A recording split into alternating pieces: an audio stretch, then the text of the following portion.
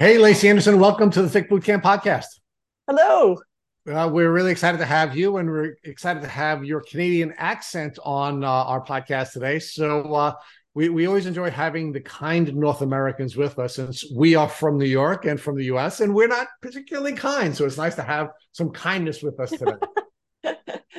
That's you'll see if that's a true statement or not.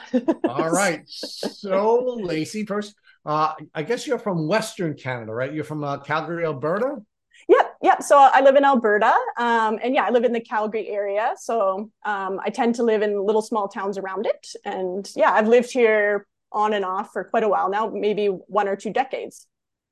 So let's build out a quick context for folks because we're going to have an interesting podcast. We're going to be talking about both mental health and physical health issues, and you have training and expertise on both of those prongs. So why don't you talk to us a little bit about first your training in physical health and how that pivoted over to an element of becoming a mental health professional. Oh yeah. Okay. So this is exciting for me. I don't know if you saw the smile as you're talking. I'm like, oh, I gotta tell someone this. So I I actually had undiagnosed ADHD up until I completed a registered nursing program in school. After that, because I was assessing and helping doctors diagnose university students, and I was like, oh, me. So it was a very big struggle, and I hated school. And then it started to shift sort of some way through the nursing program. Because I was always sitting there like during the lectures, but I was sketching down ideas. I was like, okay, cool, but like, this is this and is not in the program. And I was just always, I had a binder full called ideas. And so they tended to sort of be the outside of the box areas that I don't want to say the program like is missing stuff, but that was outside of what they were teaching in a general program. So as a student, I felt they call it imposter syndrome a little bit. Sometimes when I was working as a nurse, like as a student, you do regular medical clinicals and people would be like, nurse. And I kind of just look and be like, are they me? I was like, because it felt weird to be called a nurse to me. And everybody told me, they're like, that goes away. Just give it like, a year or so of working as a nurse, and then you'll really feel like a nurse. And I was like, okay. So anyways, after that, I really wanted this clinical placement at a clinic that does STI testing and sexual health treatment education. So I lucked out big time. I was like, I didn't really know what I wanted to do with nursing, but I know that I wanted to finish the program and get the degree at some point. I'm like, I worked really hard for this. But initially it was sort of STI nursing that was like, okay, you made the right choice here. And then given that I have ADHD, I get very passionate about certain topics. So I would do a little bit more specialized training than the basic kind of clinic stuff we were doing there too. For fun, I would go pay for like like on weekends, I'd go pay for like the extra education seminars on like, for example, HIV and things like that. So and again, I'll be bringing up the ADHD a lot because I have multiple interests. I also started to kind of veer off into the mental health, the psychology nursing. So I had a lot of really unique experience in that. And again, I started to sort of step outside of my nursing scope a lot. And so I worked in hospital, psychiatric, inpatient nursing. And then I actually switched to community nursing, where I then transitioned into extra training to do mental health therapy and trauma-based therapy with moderate people who have been classified moderate to severe mental health issues. And so I actually just loved that. I was like, oh, I love doing therapy. Like, I'm a nurse. It's very far from a nursing scope.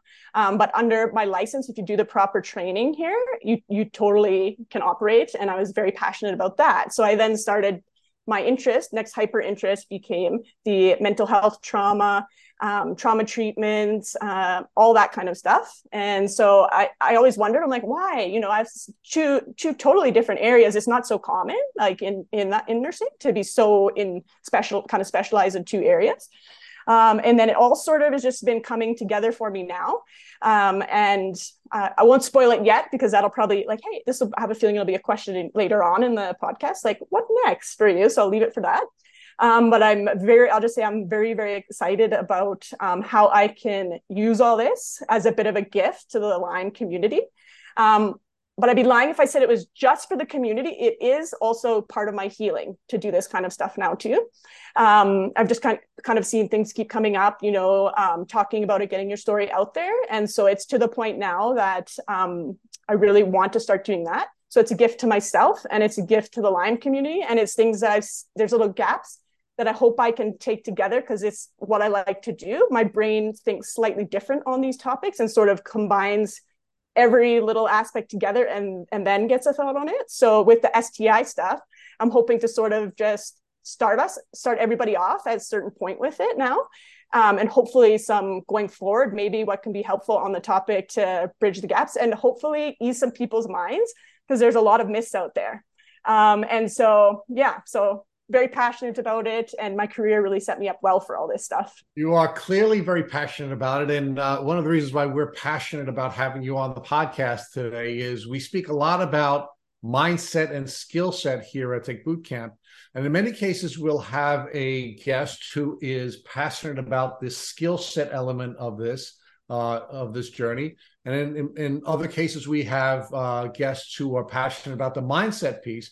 But the truth is, mindset and skill set have to come together on your healing journey. And it's going to be nice to have a conversation with you about these two pieces and see where we agree. And in some cases, Lacey, where we disagree. Yes. I am certainly looking forward to having somewhat of a debate with you on those topics that we may not agree on. So again, you could just see me light up. I'm like, yes, because I'm a firm believer in that the only way to improve stuff like this is to have people critique it. So for me, I'm going to feed off it. If you're critiquing something, I'm going to be like, yes, because this is what science is. This is what medicine is.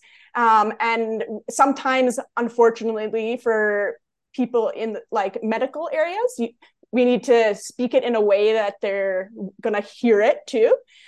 So I look really forward to kind of touching on some of those subjects. Of course, Lacey, every single human being is a bio-individual. Every one of us has a different emotional fingerprint because we've had different experiences during our childhood and during our lives. And as a result of us having so much biodiversity in the population of people that are going to be listening to this podcast, when you and I are having our disagreements, which are going to come, they're inevitable. In some cases, there are going to be folks who are going to lean towards your arguments because it will speak to them. And there are going to be some other folks in their bio-individual experience who are going to feel moved towards my experience, right? So that's why we have to be really careful about being doctrinaire and trying to hold everyone to one framework because it simply doesn't work, especially in a community like this, where, quite frankly, we are still in a stone age when dealing with Lyme disease, all the way to the point where we don't even agree on the definition of Lyme disease. But since we're at that point, Lacey, and I do want to build out your background a little bit, okay. Why don't you define Lyme disease for me and tell me whether or not you agree with us on the definition of Lyme disease? Because here at Take Boot Camp, we define Lyme disease as a polymicrobial, multisystemic, chronic infectious disease. Tell me whether or not you like that definition. And if you do not like that definition, tell me why. Okay, can you say it once more for me? I just want to make sure I don't forget any of the pieces. Polymicrobial. Okay. Multisystemic. Okay. Chronic infectious disease. That is the only thing in our view that is Lyme disease. Okay, sure. Yeah, so far, okay, yes. I'll start from the top. So polymicrobial. So I have been reading on a little bit on that I'll kind of come into our STI discussion. So I'd say, yep. Multisystemic. No system is off limits with Lyme disease. I'll use a quick reference here for people in the medical world to flag something for them. But just when you have a whole body infection, almost every single tissue, every single organ. So if you think of that, multisystemic, like with me, nothing was off limits. Nothing. Chronic, 100%.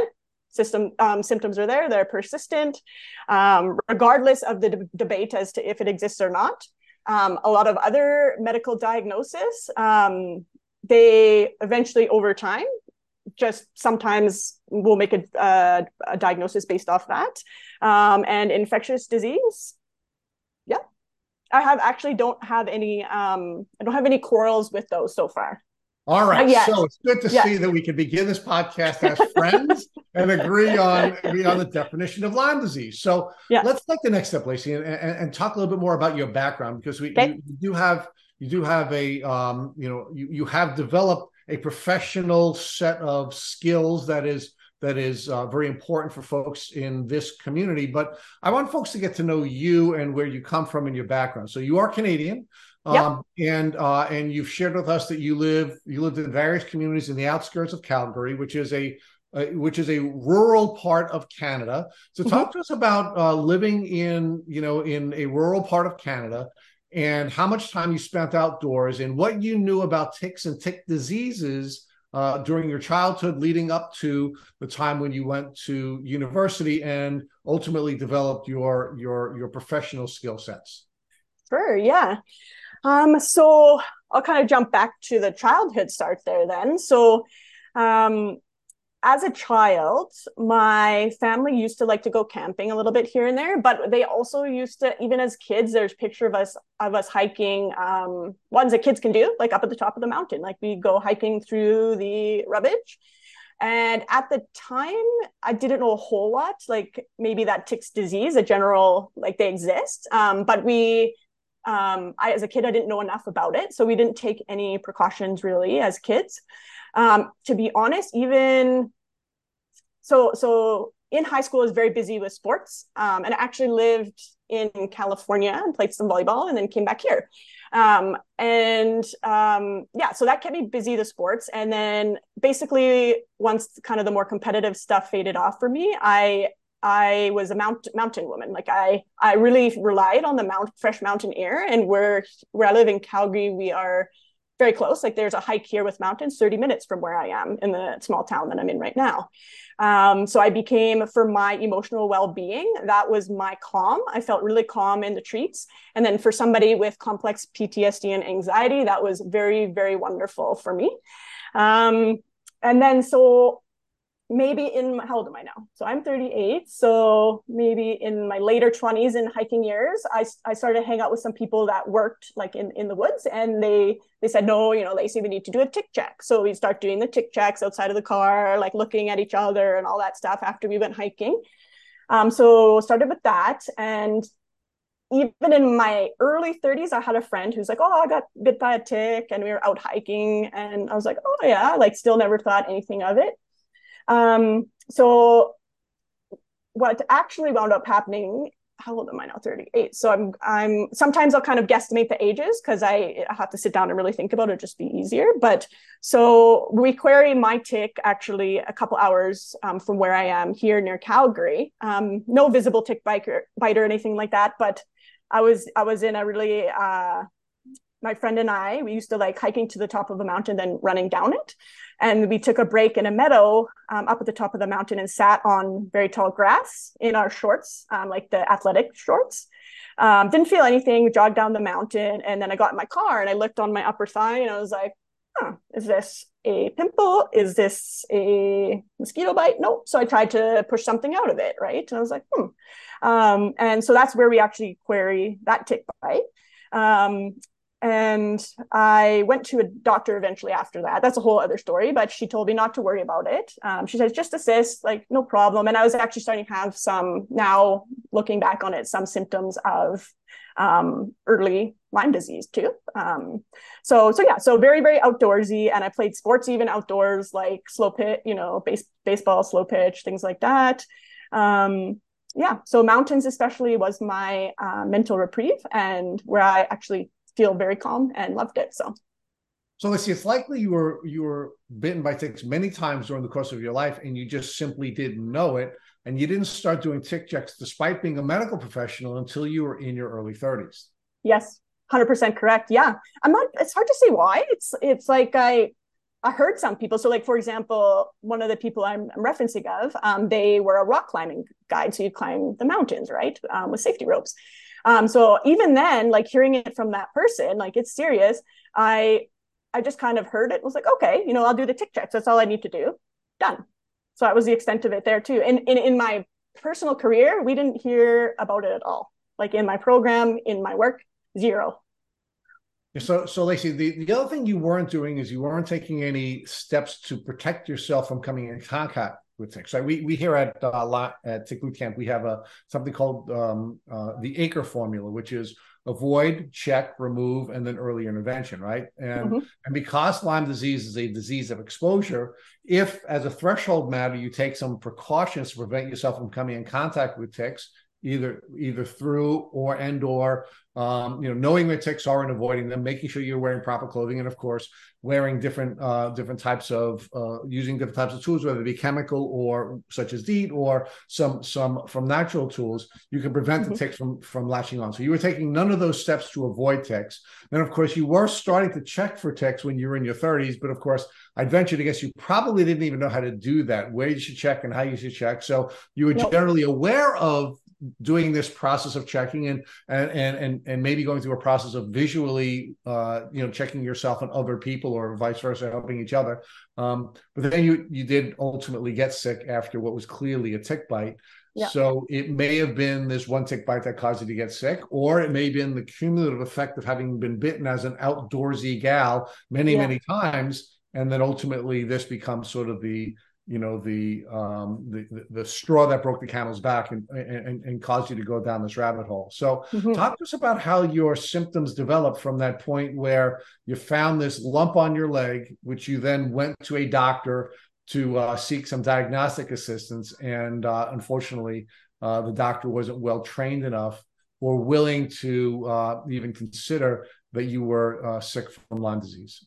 Yeah. So a quick reference back, because it's interesting some of the things I remember. I can actually envision myself in that room talking to her and saying to her, it showed up after a hike. It's really weird. I thought it was a pimple or a mosquito bite too. So I had some prompting things. But yeah, she's like, oh no, don't worry about it. I apologize. I lost my train of thought there. That still happens to me sometimes. No. But so what we were talking about is how things developed after you met with that doctor, because initially the doctor had said to you, don't worry about it. There's nothing for you to be concerned about. And we now know, again, this is some foreshadowing that was just 180 degrees away from what she should have said to you, because you ultimately got very, very sick. So talk to us about between the time that you met with that doctor and she told you should not worry about, to ultimately becoming chronically ill. Give us the progress of the disease from point A to point B. Okay. So after that, I was in the major city. I was a doctor there, and I moved to one of the smaller cities, so got a new doctor there. And basically, I was just seeing this new doctor every week, sometimes 3 times a week, for a random new symptom. So when I say no part is affected, if I sit here, I won't do it because it'll take your whole podcast. Like if I sit here, I'm touching my head, like going all the way down, every single spot I can name, probably like 10 to 20 things that affected all the way down, the whole entire way down. So basically I went to this new doctor, and I didn't know. I was like, okay, the first doctor said nothing to worry about. It's just a benign cyst. But I started to notice, I just felt predisposed like a little bit more. So a little bit almost like my immune system was struggling. Those were the first symptoms. And so I will say this because this will help people with reproductive systems. I started being prone to like more often. So like female vaginal infections. So bacterial vaginosis, yeast, urinary tract infections. But it was like, I had a couple of those here and there before, but it was getting just like recurrent. And my body couldn't do much about it. And it was way more severe to the point that I'd be like, okay, the pain's so bad, almost need to go to the emergency, can't do much about it. From there, little random things started happening. So my spine just was in horrific shape. So I started getting sent to specialists from that doctor. She was getting annoyed with me, we'll put it like that. She was getting annoyed with me, and she just started sloughing it off, like, what did she say? Like, okay, yeah, this next spine pain, like it's just physio. So actually what happened is I eventually went to a wedding, and someone said to me, Lacey, I think you should probably consider Lyme disease. Like, have you ever been tested? And I was like, no, but your symptoms sound like mine. And I was like, maybe I should. So I went back. Oh, go ahead. Oh yeah, but before you get there, Lacey, I do want to ask you to pause, because Sure. you said that your doctor was starting to lose her patience with you, right? I mean, yes. this is a new doctor, right? And this is a very important part of why we have to build this out for our folks who have been gaslit by doctors in the community, and how common that is, but also the nature of Lyme disease. And it's one of the reasons why we built into our definition of Lyme disease multi-systemic, right? Because what often happens when someone is going back to the same doctor and they have migrating symptoms, right? The doctor is just wondering, is this gal Lacey just out of her mind? Every time she comes here, she has another symptom, but it's not the same symptom, right? Yeah. It's going to another part of her body, and she has another complaint about another thing. So let's build that piece out before we get to your testing, because that is a very important piece here, where most medical professionals are taught one bug, one symptom, one intervention, as opposed to what we see here in the Lyme disease arena, where we have multi-systemic migrating symptoms. Yeah. Okay. So to kind of try to jump back to that, I'm so glad you brought it up, kind of into the community about gaslighting. In a quick summary, I will describe it as it was devastating going into my doctor, and you could see she's just like, you're back again. Like, she'd joke about it sometimes. She'd be like, I see you 3 times a week. Oh, just 3 times this week. And I mean, it's all funny, but the reality is I felt like I was dying, and it wasn't so funny to me that I felt like I was dying. And it felt like nobody cared at that time in terms of medical professions, that I felt like I was dying. And I'm not the type of person, as a nurse especially, to go for appointments if I don't need to. I will sit here basically unless I think I'm having a heart attack usually. And then I'll be like, okay, I think I might be having a heart attack. I should probably go in. So it was really, really hard for me, because so much just like disbelief. And at some point, like, so many symptoms. So it was the spine, it was allergy testing, all these. Unfortunately, as you guys in the community know, unfortunately, mainstream medical tests come back normal too often. And then you just doubt yourself even more. And then people around you, they're like, are you sure it's not just you've got some mental health issues? As a mental health professional, it's like, don't get me wrong, I'm working on that, but that's not what this is. I feel like I am living a very slow, right now it's stretched about 6.5 years, going towards 7 years. I feel like I'm slowly dying. And nobody in the health system at that point in time, I was going to say, gave an F about it. Maybe they did, maybe they didn't. But yeah, so just eventually, you can interject anytime, but eventually I did say to the doctor, I said, I think that maybe I have Lyme disease. And I still remembered the exact response. She laughed at me and she said, I don't think you do. And I was like, all right. So now, do you think perhaps maybe she didn't believe that you had Lyme disease because she didn't have a definition for Lyme disease, right? We sort of have these definitions that are all over the place. So we have this acute illness. Is it a chronic illness? Can it persist? Does it not persist? Is it polymicrobial? Is it a single bacterial infection? I mean, because it's so all over the place, and doctors are not given any training, and quite frankly, you can give us some insight to that because you're a medical professional. It sounds like you yourself were not trained about diagnosing and treating Lyme disease. Do you think it really is more of a definitional issue than anything else that's precluding doctors from having the capacity to perceive? Because remember, our mindset, and we're going to talk more about mindset, our mindset controls our perception. And if our mindset is such that we don't even have a definition, how can we perceive something? Yeah, so it's a really good question. And so I've had different experience with different medical professionals, right? So I think that it does really depend, because any medical profession, so even me as a nurse, we're human. So we are taught in healthcare, like most programs, that you're not supposed to put any biases, right, or anything like that. So unfortunately, because we're all humans, sometimes a personal opinion just kind of jumps in there, assumption based on lack of information, what you're saying, no training at all. So in the case of this doctor that I'm referencing, it was absolutely lack of any training whatsoever on Lyme disease. And as a result, shut it down rather than being open to it. And there's a little bit more information on that later. So in the case, 100%, she going back, zero knowledge about Lyme disease, except for the fact that she knew in our province you can submit for testing through our province. It's the regular, I believe, like the Western blot, two-tiered one. So it's less than 30% accurate within 4 weeks of being bit by a tick only. So that's not knowledge that she knew. That's something I learned through the process.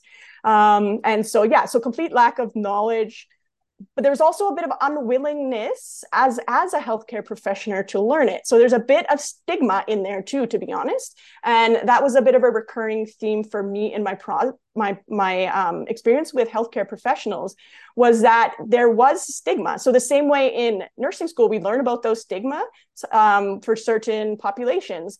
I was the stigma. I was the population that was being stigmatized. But yes, you're right. It does stem down to complete lack of knowledge. But yeah, there's a whole bunch of kind of like politics that I'm sure are like a whole discussion on their own that play into why the medical professionals here go about it like that. And unfortunately, I find in healthcare sometimes if it doesn't fit within that, like box that we know of, and someone else gives us sort of a way to shut it down, it's maybe accurate, maybe not negative, and then it's easy to be like, oh, well, watch out. Like, so one of the things I got is watch out there. One of the labs in California is ripping off people on testing. So kind of those stereotypes, and they're taking too much money from people on holistic approaches. So what? So I actually had, I think, 3 or 4 different specialists here tell me that. And I was like, well, do you just want me to sit here and die? Like, what am I supposed to do then? But unfortunately, their minds were a little bit set in that regard. Some were open. I did have one of my practitioners reach out to that doctor and give her some education. And eventually, because I also, I think, I don't know if I'm allowed to reference this, Matt was mentioning he's got some fight in there, some spice. I also am a patient, though. I will keep going. It's very hard for me mentally, but if I know, I'm not just gonna like leave it and be like, okay, that's it. Then I just sit here and quietly die. So I kept fighting, and so that doctor eventually agreed to do blood work testing for me for Lyme disease. Because she had the stigma already, she didn't properly fill out my requisition for testing. So it almost got declined on that fact. So I actually had to sit there as a very sick, neurologically impaired patient and educate her how to properly fill out the requisition for Lyme disease, because otherwise they will decline it, because why would they run the test? You don't have any, they don't want to do it. You don't have any symptoms. I had 100% of the symptoms on the requisition if she just took a peek at it, right? So let's have a conversation about the healthcare system in Canada, right? Because we've had folks in in our community here in the U.S. On this podcast argue that the reason the U.S. is failing patients at a great rate is because we have this capitalist system of rewarding medical professionals. And if we had a nationalized healthcare system, that we'd have fewer problems. Now, we've pushed back on that because we've interviewed folks from all over the world, many of whom are being cared for in a socialized medical system, and they've had exactly the same problems. In fact, in many cases, a worse experience than we have here in the U.S. without a nationalized healthcare system. So, talk to us about the Canadian medical system, which is considered one of the premier nationalized healthcare systems in the world. I think Israel and Canada are considered the top 2 systems, and how, despite having one of the top 2 socialized medical systems in the world, that you were failed by the doctors who are working within that system. Yeah. I love that question too. I have to sometimes just take a moment to get my excitement out about it, because I get to talk about this with people that are interested. So cool. I didn't know Israel was known for its healthcare system. So let me tell you a bit about Canada's. And it is slightly different province to province, the structures. So in my province, there's one main overarching kind of health that has in almost every town. So it's named after the province. So I won't say it, but it's named after the province. And so there is coverage for a lot of medical things. So for me here as a Canadian, if I'm having chest pain and I need to go to the emergency, the emergency visits 100% covered here for me. So also our family doctor visits, so regular family doctors, most of those visits are also completely covered. Maybe if they refer you to a specialist that's outside of the covered specialist, then you pay out of pocket for that. Also for things like MRIs, those are covered, but there tends to be sometimes, maybe a year wait list. So sometimes people will. So there are little tiny bits of privatization that pop up. So similarities more to what I could be wrong about the United States healthcare system. So with that being said, in terms of Lyme disease in particular, it's more similar to what I understand to be the United States model. So to give you a quick thing to ponder, so $300,000 out of pocket. But the basic diagnostic tests I still go to and get those done with my family doctor. If that wasn't covered, I think I'd be more to like in debt what other people, I don't know what the States would be. So we're sitting like $100,000 to even like $800,000. I'm guessing you guys can comment on that. But for me here with those bits that are covered, like so x-rays are covered, ultrasounds are covered. A lot of those things are covered. Let's see what else. Yeah, any questions you have about that, just let me know. Lyme disease is outlier here in Canada. Yeah, so what we find is regardless of the system, whether you have a private insurance system the way we have here in the US, or you have a public insurance system the way you do in Canada, unfortunately, you have to step out of the system to get your care for Lyme disease because it is actually the frameworks for the generally accepted medical practices that don't meet our needs when we have Lyme disease. And because of that, no matter what the payment method is, you're not going to be covered. It really doesn't matter whether it's a private or it's a public healthcare system.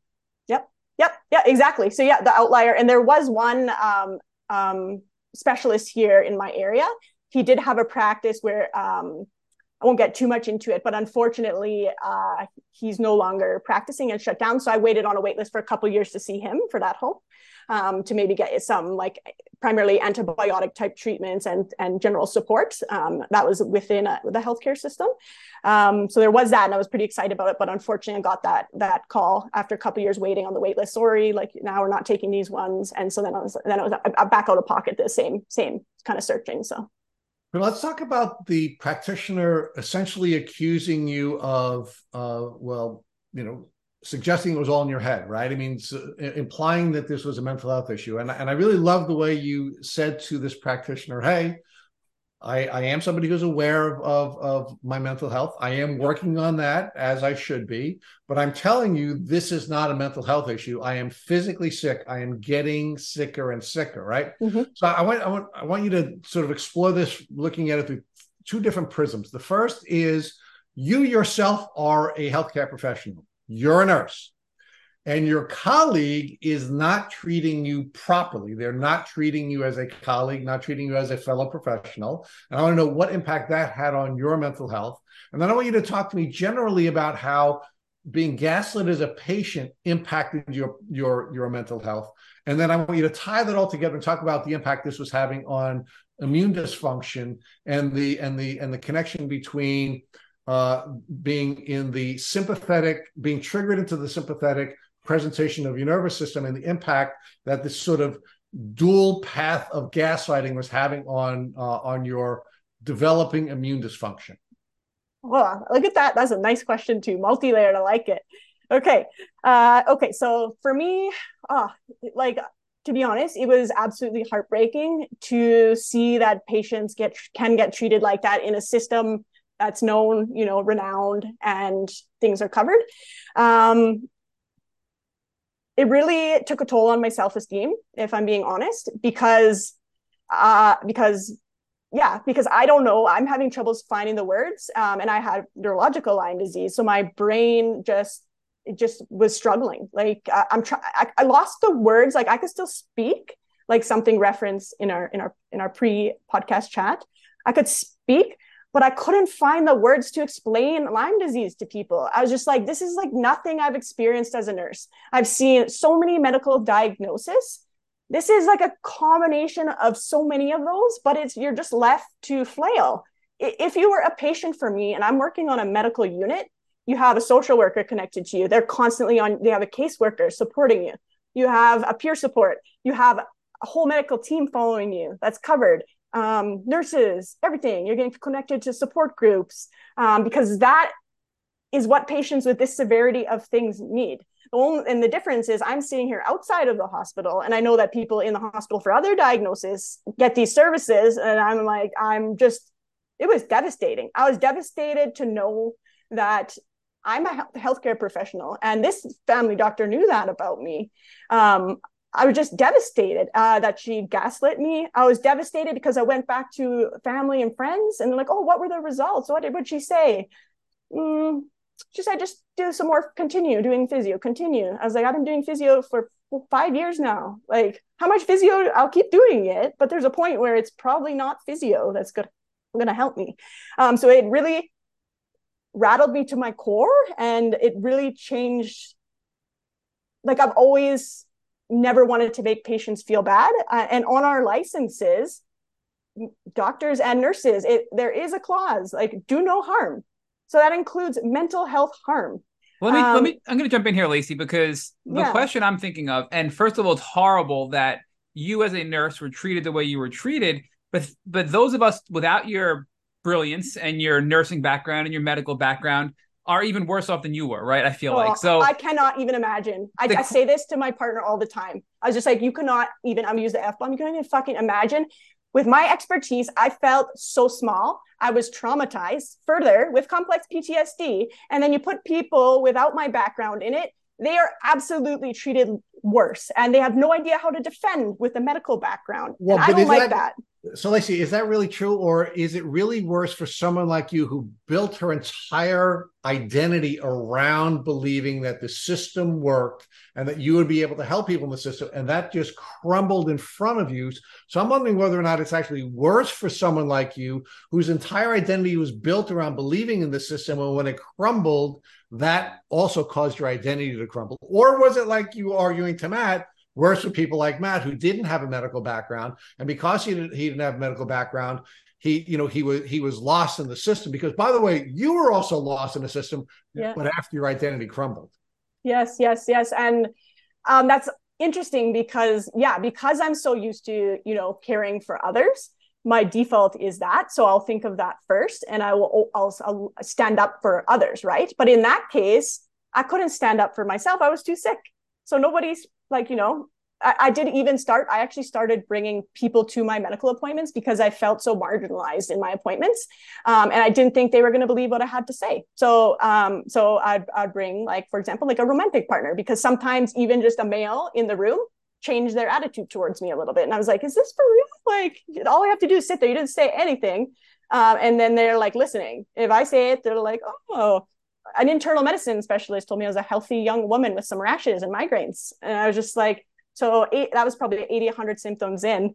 And then I went back to see him again. And at that point, I brought someone with me. And then he was a little bit more understanding, ran some more tests. But at the end of the day, he's still like, I don't know. So, Lacey, I do have a question, because looking back, right, it's from a position of where you are now, which is much further along in your journey. There have to be tips and tricks you can give to our listeners who aren't as far along as you are in your journey. Now, it's horribly wrong that we are treated this way as patients, and it's horribly wrong that we're neurologically impaired, we're not believed, we're told it's all in our heads, we've had the $1 million workup. I've been there, you've been there, most of our listeners have been there. Yeah. But what's some advice you can give our listeners to combat that, whether it be in the ER setting, whether it be seeing a specialist, whether it be seeing your primary care doctor? What are things, looking back, you would have done differently to get better buy-in and belief from the doctors, as frustrating as it may be?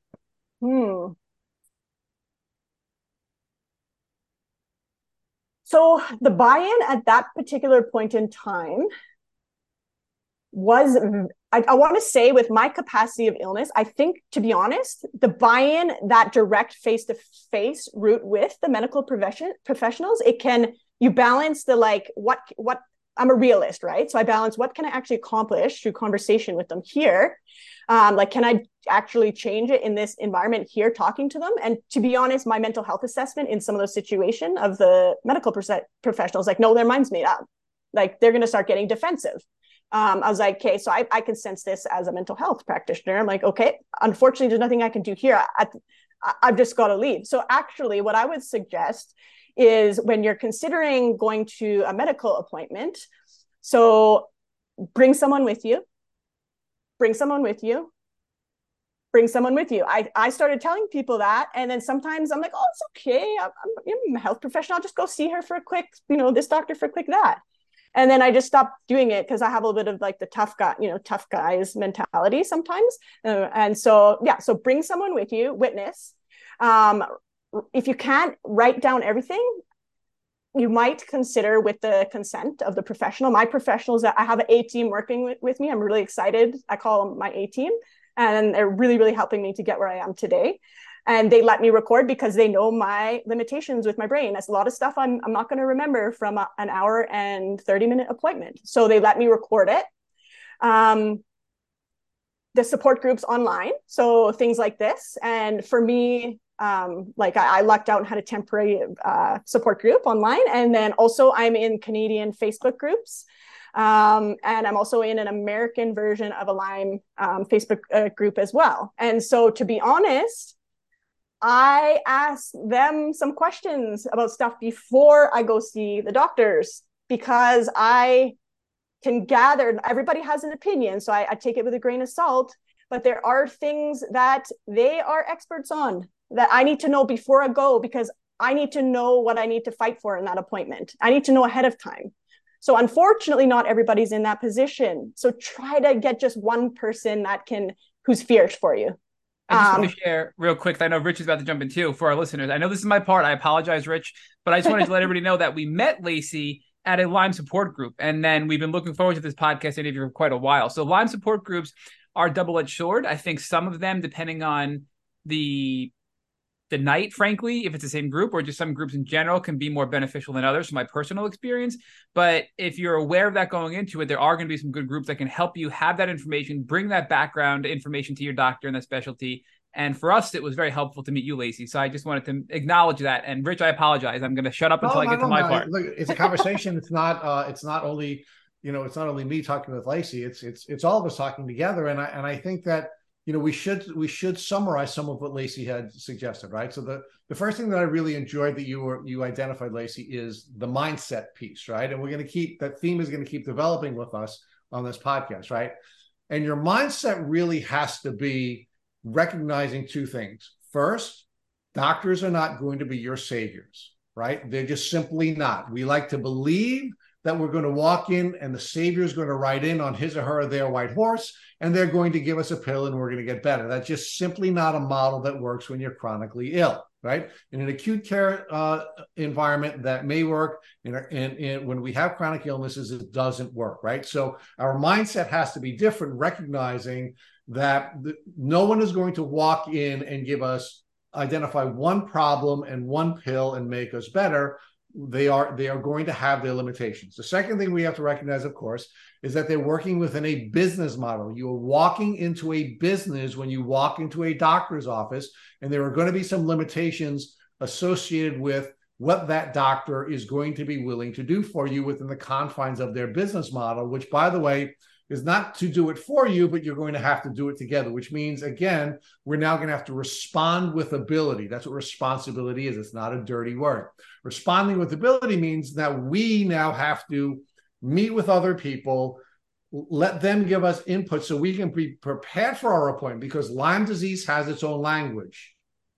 The illness has its very own set of terms. And in order to be able to communicate with our medical professionals, we have to know the language of Lyme in order to be able to communicate with them.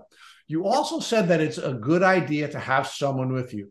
In some cases, it makes it more likely that you'll be treated more politely because there's a witness there. I heard you use the word witness. But also, I think you also suggested that it's good to have another person there, because it's going to be an emotionally charged experience. And we're in many cases going to be triggered, and as a result, we're not going to be able to take in everything that is available. And in most cases, because this is a multi-systemic infectious disease, we're going to be neurologically impaired. And because we're neurologically impaired, we're not going to be able to take everything in. So you've given us a lot of really nice points here to help people to understand what the process can be to get the best result from the system, regardless of how it's being paid for. Is there anything else that you'd like to add to advising folks in this community about what they may want to do to get the best results and have the healthiest relationship with their healthcare professionals?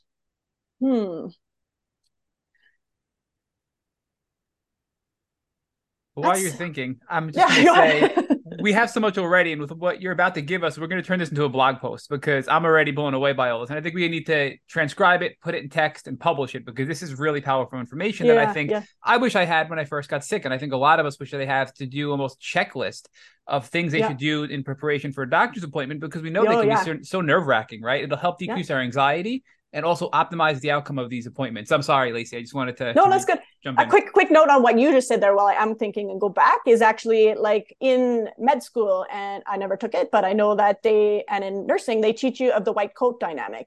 So it's a natural power imbalance that exists no matter what. So it doesn't matter what your background, you go into a medical appointment, they are the ones that get to decide what testing you do. So it's a natural power imbalance. And there's a lot of studies where just walking into the room without chronic illness, people go into like nervousness, anxious. And it's because of it. It's nothing that medical doctors are doing on purpose. It's the same with a nurse. If they're dressed really like medical, on a unit. That's why in certain areas of nursing, they actually say, don't wear scrubs, wear casual like street clothing, right? So I just to throw that in there as well. So we know that. So imagine someone with chronic illness going in there without a medical background, and their brains are not optimally functioning, and the general power dynamic that exists. At the end of the day, they make the decision. So it's a source of a bit of powerlessness. So kind of going back here, kind of looping back around there, where you want to try to regain some of that power back, is a little bit of acceptance that they operate within a framework. So I'll touch back on that. Yes, they do. So there is, unless you meet the one, and this is just a random number, don't quote me, don't transcribe this one or how we do it. 1 in 1,000 person that, he's like, no, I care. This person's struggling. I got to research this on my own time, like what they're coming in for. And they do exist, but unfortunately you can't rely on finding them. So I think the realistic approach, if you are operating in my case in Canada, where it's covered, you realize that that's outside of the scope, that's outside of it. So, where you might find your power is eventually switching to a practitioner, not that it's going to save you, but that properly knows all of the medical things. Some people say functional medicine, or in the States, LLMD approach. So we don't have LLMDs technically here, but the functional medicine doctor MDs do some of the similar stuff here. So you kind of accept that, so for me, it's accepting that in the health system, they can only do, what they can do. For me, I found what I need in functional medicine. So that's the root cause of everything. That's knowing, for me, the basics to properly treat me, which is Lyme, co-infections, viruses, dormant, active, toxoplasmosis, parasites, mast cell activation syndrome, multiple chemical sensitivity. All those things my practitioner needed to know to properly treat me without putting me into a debilitating state where my body can't handle it. So I wouldn't say that they save you, but for me, I needed to find that doctor. I needed to find her. And she said, I'm going to work with you. I have hope for you when you don't. And for me, I needed that. So it's not that it saved me. It's that someone with the actual proper knowledge I'm now connected with. So that's kind of where there's a little bit of a differentiation for me. Lacey, let's come back to the framework conversation that you were having a moment ago, right? Because in every medical system, we have research professionals and we have clinical professionals, right? And what research professionals do is they study the general population, and we know the general population is going to ultimately present in a bell-shaped curve, and they come up with frameworks that work for 80% of the population, right? Mm-hmm. What a clinician is supposed to do is then evaluate whether or not you fall within the typical community of people that the frameworks have been designed to treat, or whether or not you're an outlier.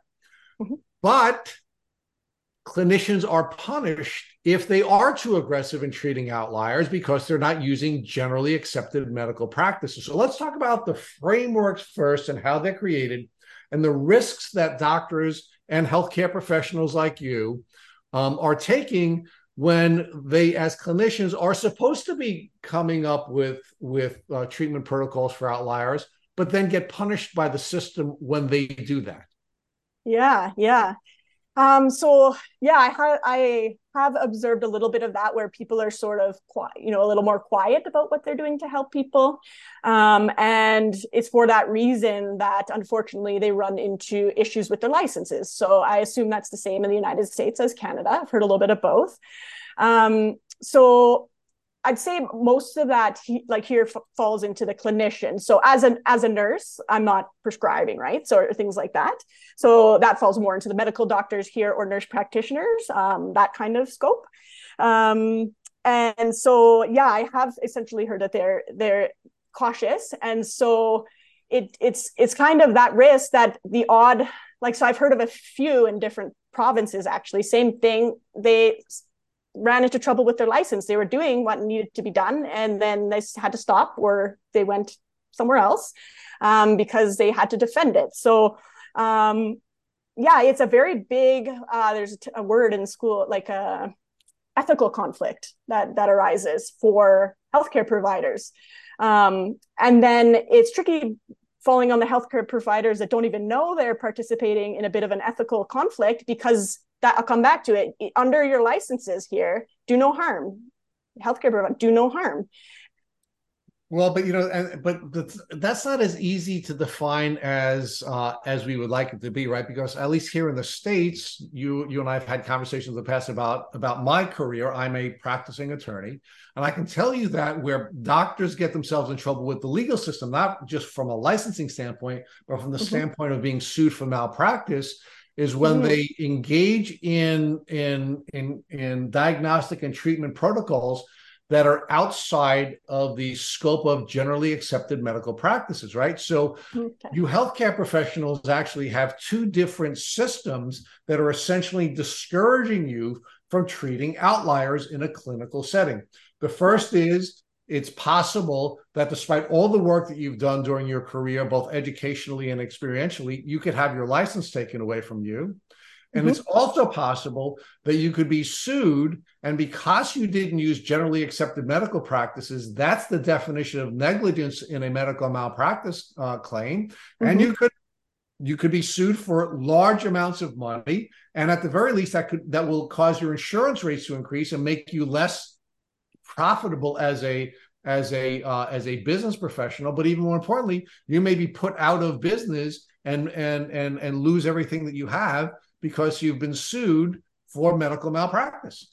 Yeah, that's a really good thing to add in there too, right? Is the risk that people are taking to help people, essentially. And I couldn't imagine dealing with the legalities around being sued. You would be able to tell me. I'm sure it's not a quick 3-month process. It's your life. I'm guessing, how long would you say something like that takes? Well, here in the US, it would take years and years and years, and hundreds of thousands, if not millions of dollars. Nobody wants to deal with that either, right? So yeah, it puts a human perspective on it for me to look back at and be like, you guys are risking a lot to do this, like a lot. So now let's walk back to the conversation we were having a moment ago, where we argued that when you walk into a doctor's office, you're walking into a business, right? That is how the professional is feeding themselves and their family. And ultimately, if they want to continue to do that, and they want to continue to do that in a profitable way, they are being encouraged to only treat people within the confines of the generally accepted medical practices. And if you're an outlier, you don't fit into that bell shape, the bell portion of the curve, that it's very difficult for you to find someone to treat you when you're an outlier. Yep. Oh yeah. It honestly, I think I got connected to who I'm connected with now about 1.5 years ago, and I bounced many different ones. So in Canada, like our health system, medical doctors, they are covered unless they're outside. And then same thing, there are some physicians that go private. And then, so those are the ones that typically do like functional medicine or a skin, a derm type of clinic. So there's a little bit of that at the same time where the business model, because I don't want to go, I'm not 100% of it, but payment for in healthcare is not necessarily in the health system based on how many people you see and things like that. But our bits of private operate the same as you in the States in that regard. And so I apologize. I may have lost the question again, but yeah, I can only imagine that it's very difficult for them. But I want to now sort of build out this last piece, and then I'm going to turn you over to Matt so he can talk with you about your diagnosis and ultimately how you began to treat.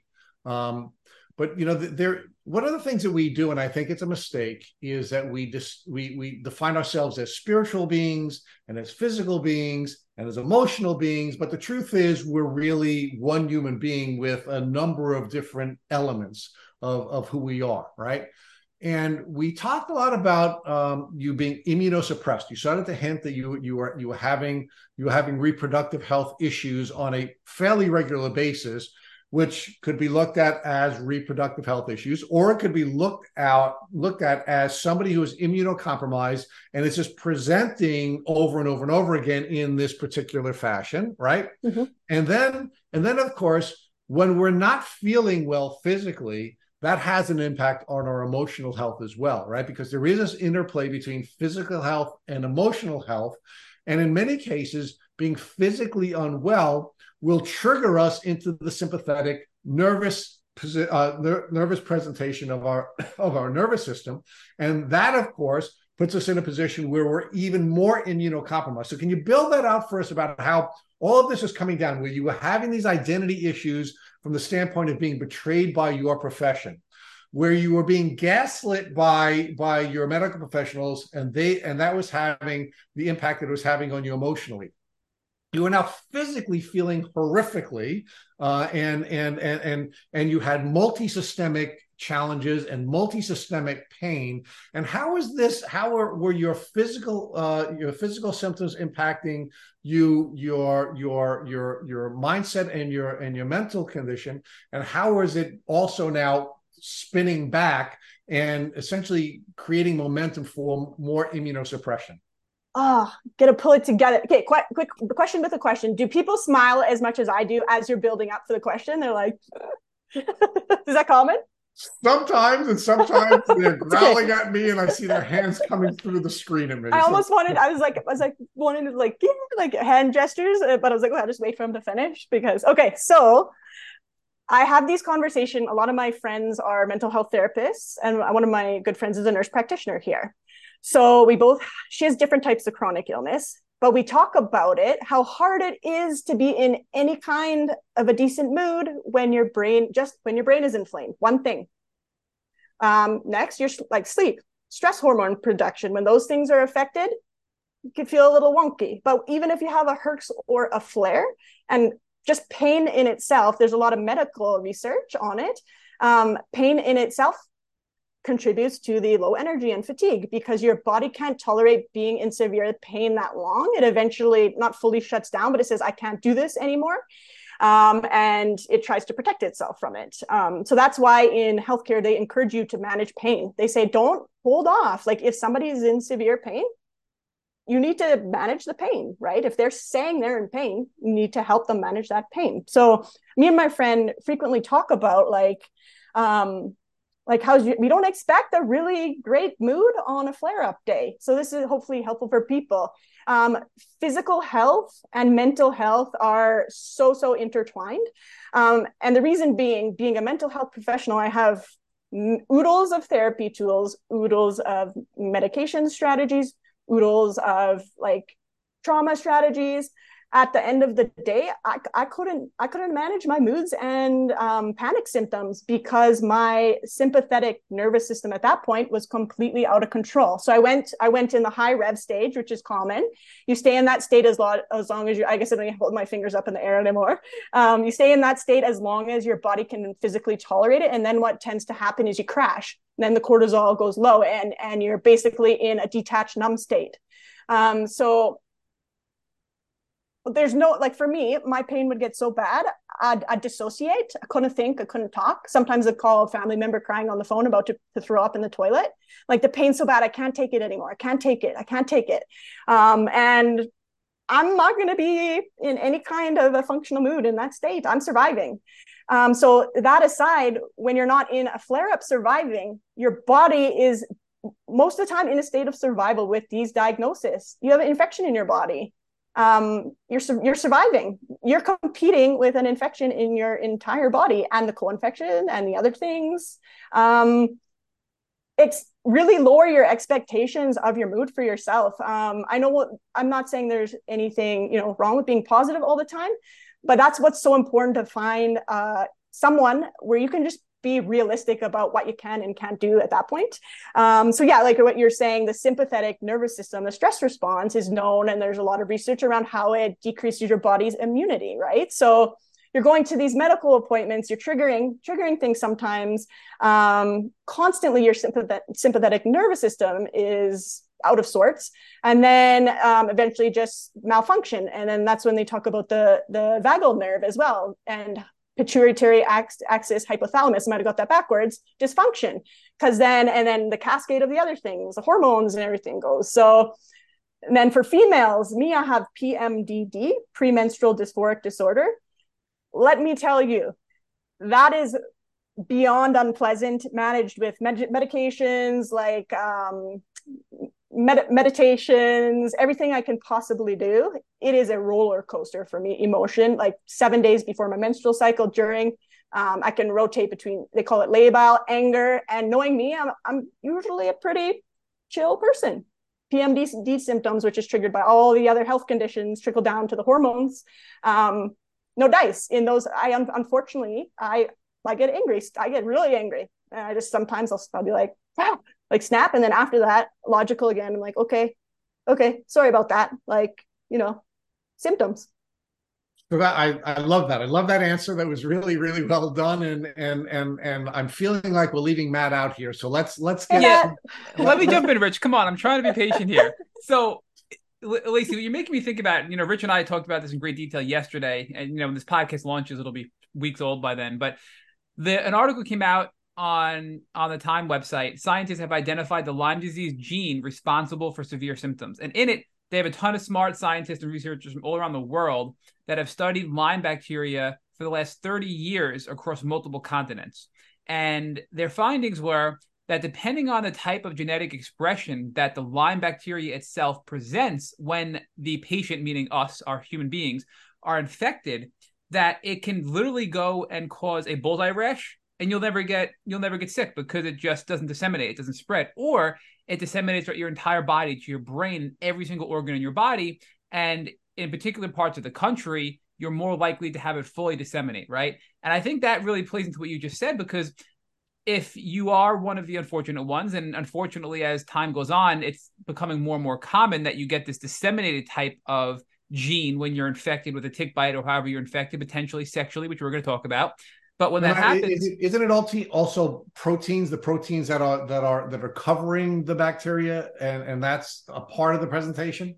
Yes, and the article, this is a brilliant article. I mean, if people just Google the title I just said, the scientists have identified the Lyme disease genes responsible for severe symptoms.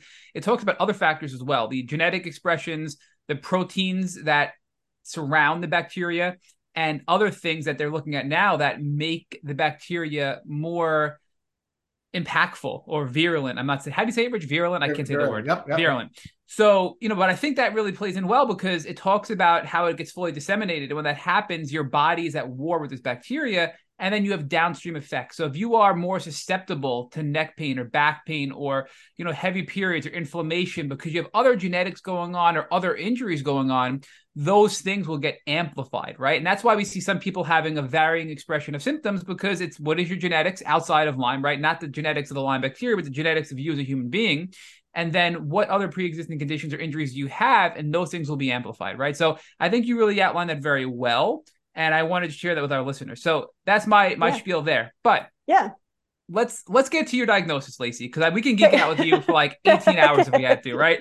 Okay. So you are now 38 years old, yep, and you were sick when you were 32. That's when you got sick.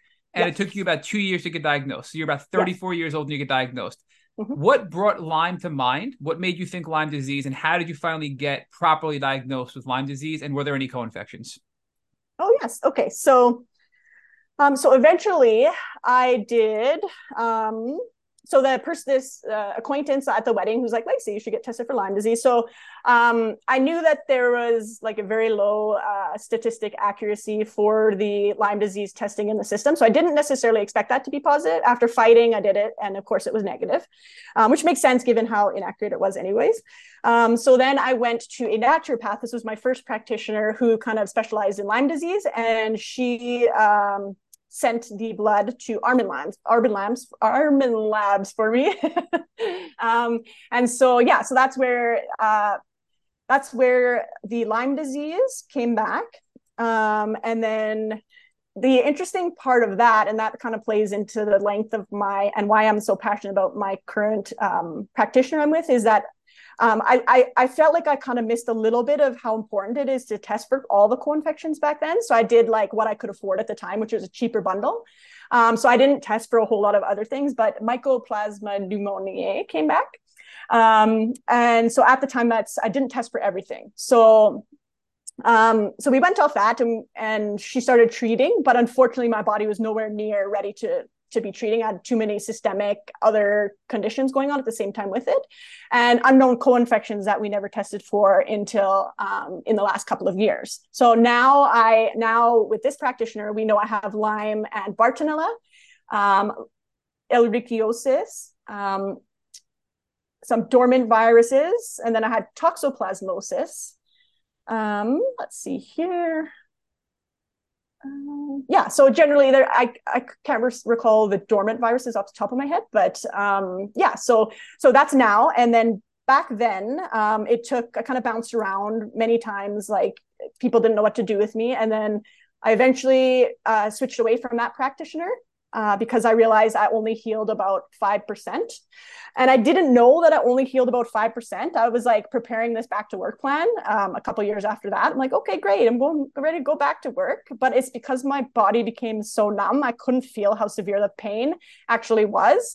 So I couldn't tell people how terrible it was because I couldn't feel a lot of it. But that's my body protecting me from severe pain, right? It just essentially goes into a hibernation mode is how my doctor explained it. So you can redirect me. Yes. So no, but that's okay. So very much relatable, and you described that very well, right? But I do want to point out, Armin Labs is one of the premier tick-borne illness testing labs in the country out of Germany.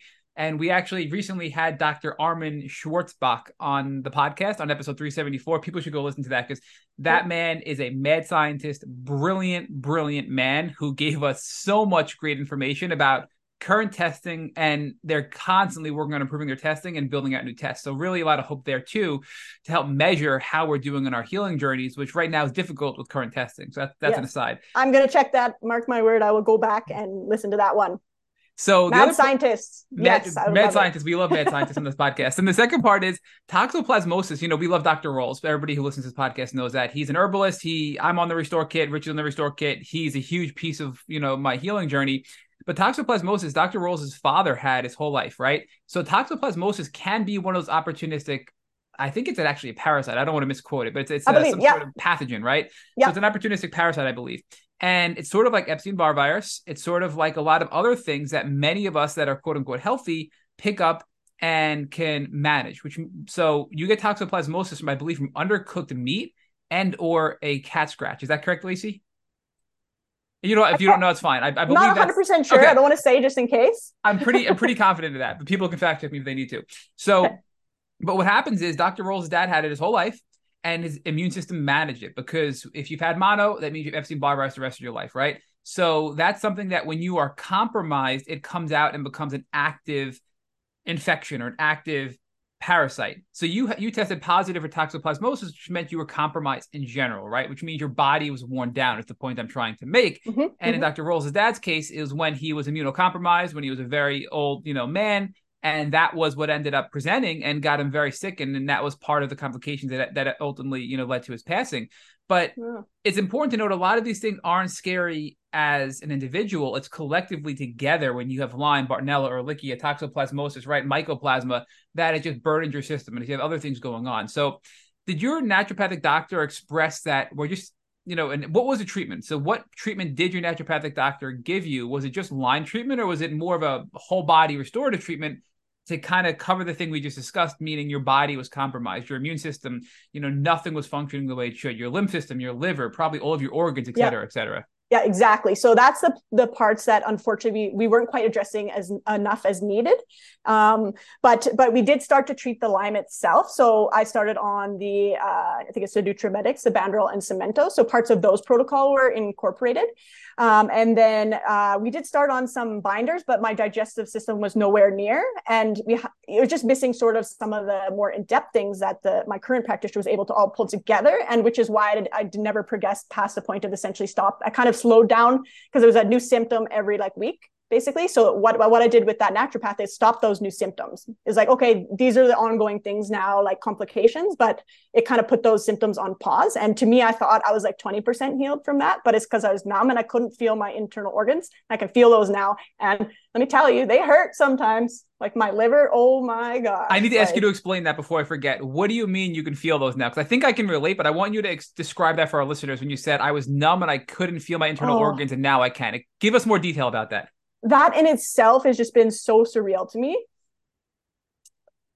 I want to say, I feel like 80% of me I didn't have proper sensation of. And it was so hard because nobody validated that for me in the medical world. I'm like, I'm telling you, you're telling me to put my spine like this. I don't know where my head is. My neck feels like a pencil. And I was like, I can't. It was great physio, but nothing's activating. And actually, it was a lymphatic massage specialist. She specializes in chronic illness around here. She works at the clinic. She's been helping me regain sensation back. And now that we're regaining it back, I can slowly now start to put it in the right spot. So baby steps. We're nowhere near like, hey, go to physio, we're going to start building. They're like, no, Lacey, we can't tell you just to go lift weights. No, that's not going to help you. Right now, we're learning to feel parts of your body. And so different degrees of tissues, I lost sensation of. I lost sensation of my organs. I lost able to move my intestines to properly have bowel movements. My liver, I would get rib cage pain. It would on the right upper quadrant down to the left lower quadrant. And then now I can feel that. I can feel it's actually my liver and the organs that's causing the pain. And I have strategies for that that actually help. I don't use the typical detox methods. I just can't tolerate them. The one thing I can tolerate is manual lymphatic massage. So my lymph, it doesn't matter what detox I do. If my lymph system's not moving it properly, I get a flare up. I get toxic. I feel fluid build up in my head. I actually feel pockets in my scalp.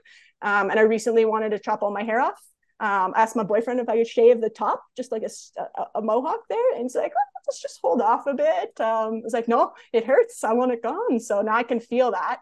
And it's surreal because I'm still numb. So I don't even know how sick I actually have been because I'm still learning what's not numb and what I would actually regain control over to move properly. So it's very disjointed. Let me counter that, Lacey, because I think you are far more in tune with your body right now than any healthy person I know. So I know you're still working on it, and you can probably further tap into your own self, right? Or being more in tune to your body. But it sounds like you are way further along than you think you are as far as reading your body signals, we like to say at Tick Boot Camp, right? Yeah. But all right, so naturopath, 5% better, really just kind of putting the brakes on progression, but not really reversing the disease process or peeling back that layer of your compromised body as a whole. Yeah. What do you do next? Because you're still really sick.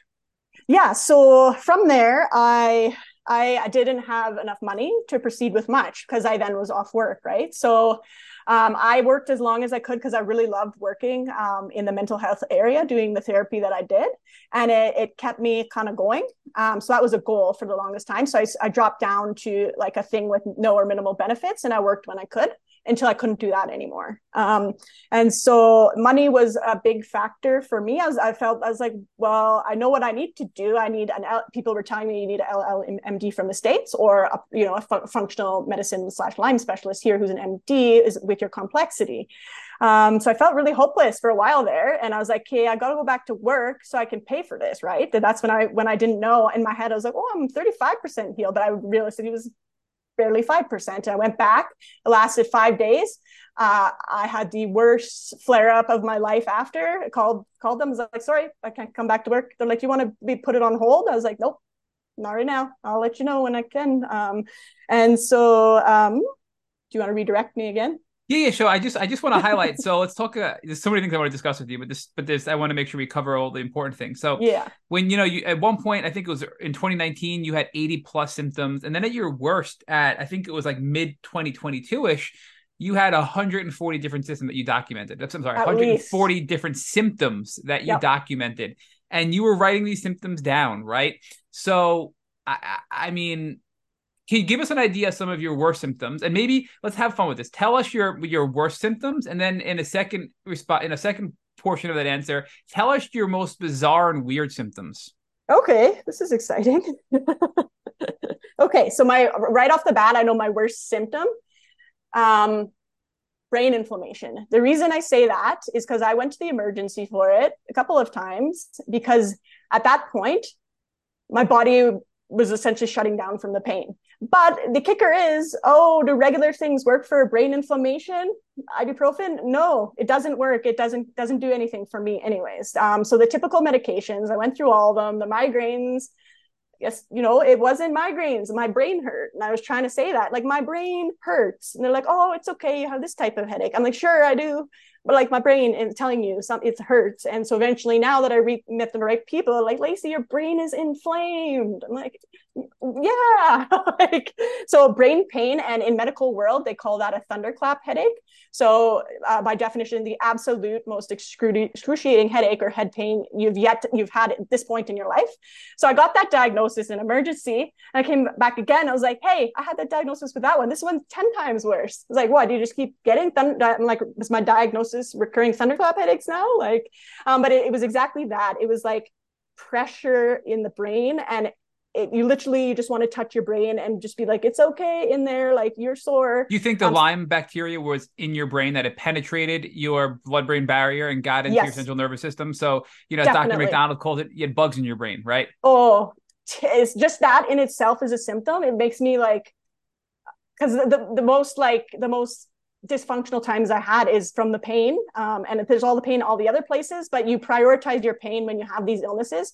Today it's a thunderclap, but the pain here is 9 out of 10, 8 out of 10, all the way down. I'm not focusing on that because the thunderclap's a priority today. So that's the worst one. Bizarre, and what you said, the most bizarre and strange symptom that you've had. Okay, I'm going to say this. I'm assuming nothing's off limits, and nothing's off limits. Yep. Some people might not like to hear it. Some people have like a low gross threshold. So, I really want to say this because it can be a little bit of, like, I feel a little sheepish to say it, but like, so I'm going to say it has to do with my digestion, but it also has to do with the structural integrity of that area that became no longer able to do much for me either. So to specify that, these illnesses, one of my complications of not being able to have proper bowel movements, because my intestines essentially worked minimally for many, many years. And because your immune system is compromised, you don't have the ability to repair tissues I'll say, at the rectal area. So I had chronic tearing for years. I'm going to say probably 5 years. For the first time now that I have a little bit of immune system working for me now, I'm slowly able to repair the tissue. And because it got so bad, I got scar tissue. One of the doctors described it to me. He played hockey. He's like, so it's like you get hit in a hockey puck in the face. Like 3 months later, you get hit again. The scar never really fully heals. It can take like 6 months or a year for some people. So he's like, basically, in your case now, it's torn so many times, like the slightest little it'll tear again. And so I was just like, really? I was like, what do I do? Because it's not going to be a little doot, like it's painful. I also lost function of my rectal muscle partially too. So I say that because and that goes back to. Well, Lacey, I'm sorry to interrupt, but can you give us a little more detail? I'm a little confused. Is it constipation is it, give us a little more detail. I don't mean to put you in the spot if you're comfortable, right? No, because so many people have these things and they think they're alone. And I think it's really important to highlight these things that a lot of people are afraid to talk about, because we're not alone, right? This is not uncommon, but I think it's really important to share this. So can you give us detail? What is it? Was it constipation? Was it bleeding? Was it just you couldn't control your bowel movements? Was it, you had to use diapers? Like, not to be just, if you can give us the specific details. Absolutely. Okay. So in a nutshell, I'll say the diagnosis is chronic rectal tearing. Secondary to gastroparesis and loss of function of the intestinal, like the intestines themselves. So basically what happened for me, some people can be different. It can be diarrhea. Me, I went severe constipation. Did not matter what strategy, medical or naturopathic, I did so many strategies. At the end of the day, I lost the ability to properly relax my rectal muscle. I lost it. My brain stopped properly communicating with all different spots on my body. The rectal muscle is a muscle, right? So when I was walking, jumping out, it's like I'm telling my legs, come on, move. It's the same thing with the rectal muscle. Relax. No, your body has to be able to relax the rectal muscle. Your body has to be able to have communication with your muscles to properly do what a rectal muscle does. It contracts, it releases. I couldn't do that. And I didn't have the abdominal control to push it out. So it was a mess. And it took many, but there is strategies for it. Like there is ointments that helped. And basically they said you're on stool softeners, like as a joke for life. But there's a very mild stool softener you can take if you are having tearing, and it's not processed in the liver. So it just goes through, essentially brings water in and it softens it for you. So that's one thing. If that's your only problem, that's what I'm reliant on. I will be on stool softener probably for another year or two, because of the fact rectal tearing, the tissue there by default and inside the canal, minimum 6 months to a year to get anywhere close to fully healed because of the nature of those cells in there. So you don't mess around. If you've got a tear there, you've got to let it heal. You got to give it the care that it needs. Like, and if you're, same thing with these health things, if you're rushing it, like, come on, it's like stress, your rectal muscle's like, I'm stressed. Nope. I know what happened last time. I'm not going to relax. Like, no dice. Well, thank you for being so open and sharing all of those details, because again, so many people I think are going to be able to relate to that and be appreciative of hearing that. So thank you. Welcome. So now we were talking about your symptoms, 80 in 2019 to over 140 in mid 2022. You weren't working. You tried to go back to work. You realized you couldn't. You left your naturopathic doctor. Money's a concern, but you need to do more to heal. So what do you do next? Who do you partner with, and what are you doing next to treat and deal with all these illnesses? So to be honest, it was the online world that sort of got me in the right direction from that point. Sort of hearing like what they were doing that was working, and so I explored the next person I went to in the small town. He was a chiropractor doctor that specialized in SIRS. So he was sort of SIRS is chronic inflammatory response syndrome, right? So it's really just a systemic inflammatory condition for your entire body, right? Yes, correct. Yeah. So that was his passion because, he chose that. So we got onto the right track with doing some of the blood work testing for that. And they can actually test if your one of the genes that is known in trauma, so mental health, is activated or not. And so we learned a lot of helpful information from that. I'm going to put you there. So can you just give us a little detail? There's a gene that's expressed if you're suffering from a certain mental health condition. Is that what you said? So basically, how they explained it to me is we all have the ability to have the gene, and I'm happy to have people kind of chime in on this later on. But in this part of the complete SIRS testing that they do, they can see if that gene in you is currently activated, turned on, like for trauma. So traumatic responses in your body. So trauma in particular. I don't know the exact name of it. I have to look into it, but it was part of that. So it was sort of validating in a little bit. It's like, okay, sort of got me, but I actually moved again. So then I actually switched to another temporary. Does that play into neuroplasticity? So for example, I'm just trying to, in my head, and maybe I'm going down the wrong road here with this, but It sounds like, the trauma from chronic illness, the trauma from being gaslit, never mind the trauma has an impact on your brain pathways, but the disease itself and the bacteria, the bugs, the pathogens, the parasites, et cetera, change your brain chemistry as well, because these bugs are going into your brain, they're altering the chemistry of your brain, and they're changing the activity in your brain and what's lighting up and what's not, right? But I think is what I'm hearing, that neuroplasticity approach that a lot of people in the Lyme community take to reset those brain pathways, while they're healing, that though because of all that trauma, because of the brain pathways, a genetic expression is associated with those pathways that are harmful and maybe inflammatory or nervous system dysregulating. And if you have a genetic expression, it's correlated with these damaged neural pathways, which is also a sort of deeper trigger to CIRS, which is chronic inflammatory response system, which is really systemic inflammation. Am I understanding that correctly? Because it's a really nice. Yeah, I think you summarized that well. And yeah, so as I'm thinking of it now, I'm trying to think of the words to explain it. But when you said gene expression, that's what is standing out to me, like a gene expression. Yeah.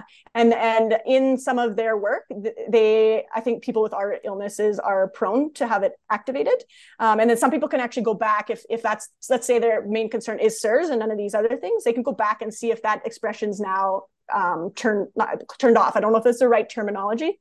Perhaps if Dr. Schumacher is listening, he can put a comment on here for us. Yeah, but so much of this is validated by, we've had other people on the podcast, whether it's, Primal Trust, Dr. Kathleen King, who we've had on the podcast, or many of the other people who have these neuroplasticity and brain retraining programs, argue that neuroplasticity and brain retraining will have an impact on your brain pathways and therefore result in a significant decrease in inflammation in your body. And you're saying there's science behind that and data, which is this genetic testing, which we haven't heard before. So I keep repeating it because it's so interesting to me. And I know, Rich, you want to jump in? I see you're jumping in your chair too. I think we have to also bring into this conversation epigenetics, right? Because our body is constantly going through a process of changing based on the genetic material that's not coded. And our brain, of course, has a neuroplastic presentation where what wires together fires, I should say, what fires together wires together, and we start to see changes, not just physiological change, but we're also seeing neurological changes, and it's really a combination of both Lyme using what makes us great, right? I mean, what makes us the dominant species on Earth is that we're the most adaptive species because of neuroplasticity and because very few of our genes are pre-coded. What happens, unfortunately, when we have these bugs in our body and we are suffering from all of this inflammation, we have new genetic presentations, Matt, which is now turning on genes that have not yet been coded, which is different from the way our brain is now is firing and then rewiring, which is getting us into these loops. And it's actually a combination of our neuroplasticity and our epigenetics that's causing us to have this new presentation as a sick person who's now in this illness loop.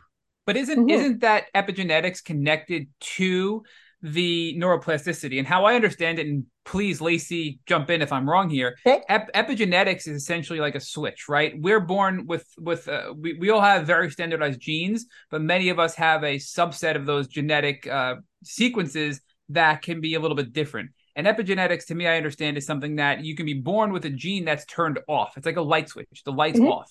Now, because of your chronic illness, because of your trauma, and because of your pathogens and your all of your sickness, that neuroplasticity will trigger the epigenetics. It'll turn that switch on, turn the light bulb on, which then means, boom, we're going to trigger more inflammation. So isn't it a compounding effect, or am I misunderstanding this? And again, this is more of, I think, a discussion. Yeah. May some of this may not be known. Rich, feel free to correct me too if you think. Do you want to jump in there, Rich, or you? Oh, yeah, no. I think that, remember, one of the things that we know is that there are genes that have no coding at all. And then there are genes that have coding that is not expressed. And then we have genes that are coded and do have expression, right? So there's three different categories here, Matt. And I think what you're doing is you are sort of merging the uncoded genes, which is our epigenetics, and our coded genes that are not presented presenting as opposed to the coded genes that are presenting. So we need to break it down into those three categories, right? And I remember when the Human Genome Project, because I'm so old, I remember when we were going through that, right? One of the things that they kept saying is we had junk genes. And what they meant by junk genes is they weren't coded, right? So we have situations where we have coded genes that are not expressed, which are now being expressed because of either the inflammation or because of the infection. Is that the light switch example, Rich, where they're coded genes that aren't expressed, meaning they're not turned on, right? Now, when they're turned on, that's the light switch being turned on, creating inflammation, correct? That's different. That's different than what we're talking about here with the epigenetic presentation of genes that are not coded, but are now being coded in a way that are protecting us when we're ill, but then keeping us ill, right? So we have to look at all of these different. Is that like a reprogramming? Essentially, it's reprogramming us. It's a programming, not a reprogram, because they're not programmed at all, and now they're being programmed in a way that's not serving us when we're on our healing journey. It's like a blank piece of paper that we're writing instructions on as we get sick, and they serve us when we're sick, but those instructions are still valid after we're sick, and they're no longer serving us. Correct? Right. And again, and I'm not saying that we know all of those answers, but I think that's what we're beginning to develop here is essentially, I think what Lyme is doing us, or this polymicrobial infection is doing to us, is it's taking what has allowed us to become the dominant species, meaning our adaptivity, and it's using it against us, right? And it's now forcing us to adapt to being sick rather than being healthy. Lacey, what do you think about all this? Because now it's even more freaky to me, because you have your, you will call them, the middle part, which is basically we're turning that switch on, right? We're turning the inflammatory switch on because of our illness, which is bad. And then we have our blank piece of paper that we're writing instructions that once served us when we were sick, but no longer serve us once we're not sick. So it's like a double whammy trying to heal in general, right? I mean, and feel free to challenge Rich if you disagree with any of that too, but I think we're at a pretty good place here. Okay, well, maybe while we wait there, I will just say, and this is actually kind of more of a query for the community. I'm curious to hear what people say about it. So when I think of DNA, I kind of think of cells and replication, right? Of it, kind of reproducing the same thing, cells reproducing. So I am curious from like the people that specialize in genetics or whatever, even your guys' thoughts on it, how the replication of a turned on, for example, like PTSD or trauma gene works. Does it keep then producing that unhealthy like cell and gene? And then my other just kind of, so the turning it on, that makes sense to me, like that these illnesses and such has turned it on, whereas perhaps many of us have the ability to have it turned on, but in our cases, it is turned on. And it also makes me just a quick thing from the human experience. When I have a little bit too much stress, I automatically feel like the internal rotting from my physical illness. They go the same. And then next from that goes up my spine and then goes back into my head pain. So just kind of, yeah. So the neuroplasticity is a lot about that topic too. But yeah, for me on the human level, I feel internal rot. That's the only way I can describe it. It's much, much better now. But as soon as I have a little bit stressed, as soon as I rush too much, as soon as I'm overwhelmed in my, trying to do too many tasks, I feel sick in my stomach, rot. And that's how I felt through my illnesses, much less now. So just a random thing to throw out there. I don't really know all the answers on this, but I'm very curious. And I think that's very much in line with what our reality is, right? Because I've been spending a lot of time thinking about immune dysfunction, right? Because it's really what's happening is we have this delicate balance act in our body where we have all these microbes that are constantly coming into our system, and we have an immune system that is managing all of those bugs that are in our system, right? And then what happens is there are events where we are now suffering from immune dysfunction, some of which could be the sympathetic expression of our nervous system, where we are limited to fight, flight, freeze, faint, and fawning, and now our immune system is being compromised. Now, what's happening is, as you were pointing out, we have all of these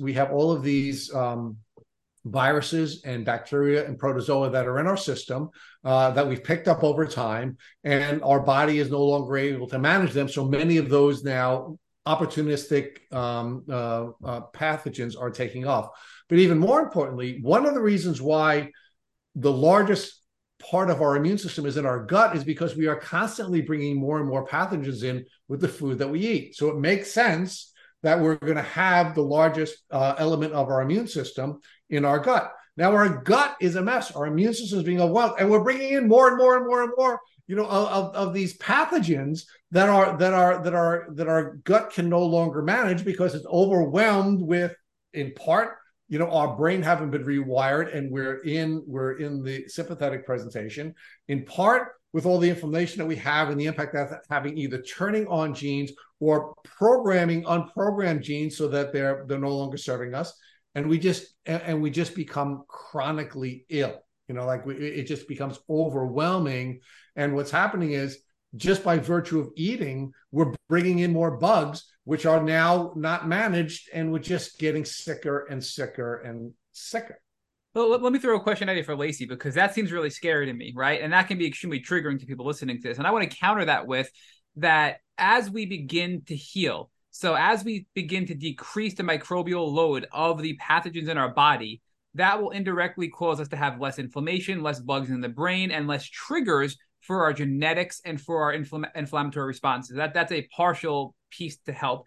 And as we start to regulate our nervous system through various means, whether it be herbal, whether it be brain, neuroplasticity, whether it be through HPA axis, tools, et cetera, or vagus nerve stimulation, et cetera, you have the ability to, when you have that piece of, as you called, Rich, the coded genes that were turned off when we turn on with that light switch, we can turn that light switch back off again as we regulate our nervous system. So I think this seems really scary, but the solution is not that hard once we understand it, and not to make it seem simpler than it is, but it is attainable and it is achievable. So Lacey, what do you think about that? You're hitting on the head, but you missed out one other piece, which I'd like Lacey to comment on as well, because as a mental health practitioner, we also have the ability to use our mind to reorganize and reconnect our brain and our neurological system. Right? That's what mindset is learning how to use your mind to reorganize your brain and your nervous system so that it will function correctly. So it's not just helping our immune system through reducing the microbe load. It's not just using herbal protocols, which will, of course, also help us to manage many of these physiological things, but it's also learning how to use your mind and your mindset so that you can reorganize your brain and your nervous system so that you will be presenting in the parasympathetic state, which will then help you to heal. Yes. That's a lot, Lacey. Sorry. That's a lot we threw at you right there. Okay. So in short, and I'll use myself because I hear that people find it helpful if I speak just not the medical. So a little quick here. So I had to do both. So when I was doing, I was seeing a therapist for general counseling stuff, multiple years throughout this, but we came to a roadblock where you guys will appreciate root medicine. And that is also in certain areas of mental health therapy, right? So some dig into it more than others. So for me, the surface level therapies at that point, I hit a roadblock, and my stress responses were too ingrained with past and more recent traumas, that the strategies and the therapies around that were affecting my body's ability to tolerate and heal because I was having too many flare-ups. So with that being said, I needed to properly, I'm going to say, support and treat and lower the pathogen levels in conjunction. So it's everybody's different if they can tolerate the right types of therapies, because you do absolutely. If you think about it, I'm just going to use a random example. This is not pre-thought of, so bear with me. Okay, so let's say my shoulder gets this wicked infection of sorts and swollen and can't move it for a long time. Now let's think of your brain. So your skull prevents it from being able to balloon out and the physical signs, but at the end of the day, inflammation, it's swelling in the brain. It affects the brain's communication with everything. So you can't really leave out the brain in your healing. You can't, because unfortunately, what you guys are saying, like I said, so me with so many mental health tools available, I had to start addressing my traumas and my environment dynamics and how that was affecting me. And the only way that it worked out for me, I sort of had to do a little bit of it at both, with the supporting my body and treatment, because I don't want to jump to treatment without properly supporting, because that's really hard on your mental health. So you have to be realistic. So mindset is very key, but me as a mental health professional, it's strategic, because you really need to be realistic about what you can do. and what state you're in. And it's helpful to have someone like a therapist or a medical professional to help you with that, because you're going to probably overshoot it. So for me, being too positive, like I'm fine, that actually hurt me, because I prevented me from properly healing the root cause, which is actually, this is really, really painful and debilitating for me. I can't keep being positive because I feel like absolute crap today. So it is a balance, and the mindset is key for the fact that you have to kind of retrain it, right? It's like, oh, I'm used to being inflamed. I'm dramatic, like making this dramatic, like puffy brain. It's like swollen, the different like spheres and stuff is swollen. It's not doing what. And now as you're taking the pathogen load out, slowly coming out of the brain. It's not that it's going to start shrinking, but it's like, hey, I'm used to operating this, this inflammation bubble. It's just a little bit like, hey, help me remember, because neuromuscular harmony is common with this stuff, and the lack of your brain to communicate properly with the rest of your body is impaired, whether it be the brain or spinal cord. So it is helpful to do the brain. Mindset is key within reason, without overshooting it, because we struggle. We can't do the same tasks we used to. Those things feel good to people. They're depression strategies for the sake that they make people's moods better. We can't go and do 60 things these days, right? So we're constantly trying to operate within our means, because that's actually going to help our mental health in the long run too, operating with not overshooting, but 100% mindset, treating and decreasing those pathogen loads. Just even the basic support from my practitioner, I was like, oh, it's a little bit better, it just got a little bit better, a little bit less terrible, a little bit less terrible, a little bit more less terrible. Not terrible for 5 minutes. Okay. And so the brain I did trauma therapy. So I did EMDR, because you have to get to the surface root cause, right? So other people believe in psychedelic assisted therapies. That's all, hopefully, if you get connected to the right type of practitioner, therapist, and medical team. But yeah, you can't leave your brain out. And some people with past history of traumas, unfortunately, it's a little bit more complicated, but it's very doable. Do you hear all of my stuff? To be honest, I wasn't really sure to get to where I'm now. I'd say probably about 65 at least % healed, and I'm still going upward.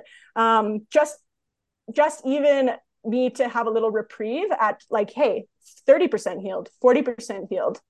Once you're in that, you get a little like relief without the expectation of being fully healed too soon, because that's, in some cases, it's not a realistic expectation. And these illnesses are the first thing in my life that stopped me. I was like, I don't know, they might beat me. I had that mindset, but it's important that people allow me to have that mindset, because everything's invalidating, in medical world. I was like, can I at least just have that true thought, like without having to change it to positive? Like, I'm scared. I don't know if I can do it today, but I slept the next day. I'm like, okay, I need that sleep, a little bit of sleep, and I can do it. And so just for me, not everybody, realistic approach is very key. What I can actually do, because I overshoot it. I get excited. I'm like, oh, my boyfriend's like, do you need some help? And like the neighbors are looking, they're like, are you do? I'm like, no, this is the first time I can push the lawnmower on the grass. And they're like, oh yeah. So little things like that for me are key. Lacey, you talked about as you were doing things and a little bit here and a little bit there. Once you left your naturopathic doctor and you went to the community and you found things to do, what were some of those things that helped you get to where you are today? Because you didn't make much progress after leaving your naturopath, but you've made significant progress since then, obviously. So what are some of the top things you did that were successful for your own experience in healing?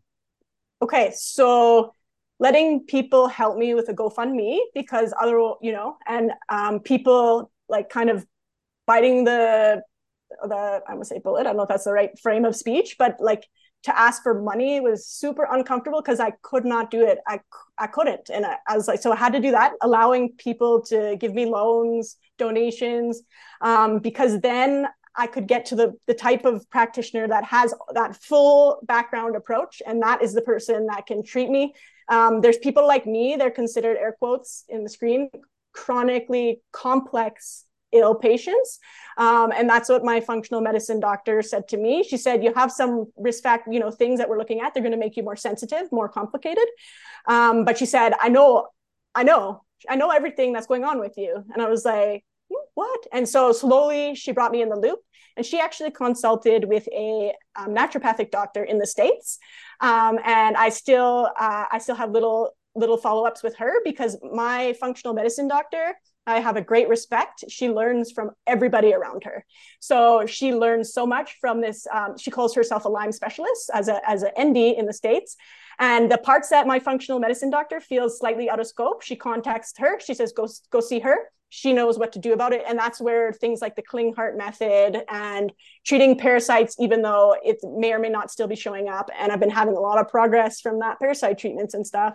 And so that is key for me to at least, not to save me, but to at least have someone that knows what's going on in all the areas of my symptoms and issues. That was key. Allowing people to help me with money, because the reality is I couldn't make it. I was too sick.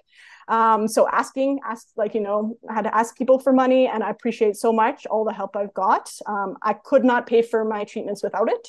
My dog and kind of support from people in my life. My dog has been key. So little things like that. And treatment wise now, it's addressing all, she calls them fires. And so the analogy of like basically every time I see her, she's like, what's your worst thing going on now? Let's put out that fire, and then try to assess the systemic stuff, try to decrease the pathogen load. She said, you got to work on your trauma, because unfortunately we see that now as complicating your healing. And so really all that stuff together, I might be forgetting things, but. Lacey, what are the tools though that you're using to decrease the microbes? Is it antibiotics? Is it herbals? What have you done to knock down the Lyme, the Barth, the Ehrlichia, the toxoplasmosis, to help your immune system win back the battle and keep these things at bay or eradicate them, depending on what they are? So, what are those tools you were using, the antimicrobials? Yeah, so herbals I'm still doing.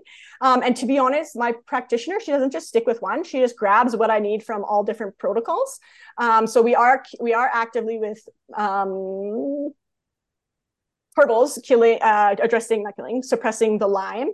And we are also trying to suppress with herbals the Bartonella. And she actually has me on herbals for viruses. And I've done both prescription medication and herbals for parasites. So I'm on the CellCore parasite treatments right now. And we cyclically have been doing them on and off for about half a year. And I get a little bit more progress each full moon that I do them with, because of the notion that they're more active. And so that's how my digestive system is now allowing the rectal tearing to heal. So antimicrobials is the primary source, and also treating the viruses, co-infections, and supporting every system that is affected with the proper things that it needs, the cellular, all the way down to the cellular mitochondria, and with herbals and yep. various herbal tools. Okay. Yep. So one of the things, and you mentioned CellCore seems to be the core funnel or the core hub around all your herbals, right?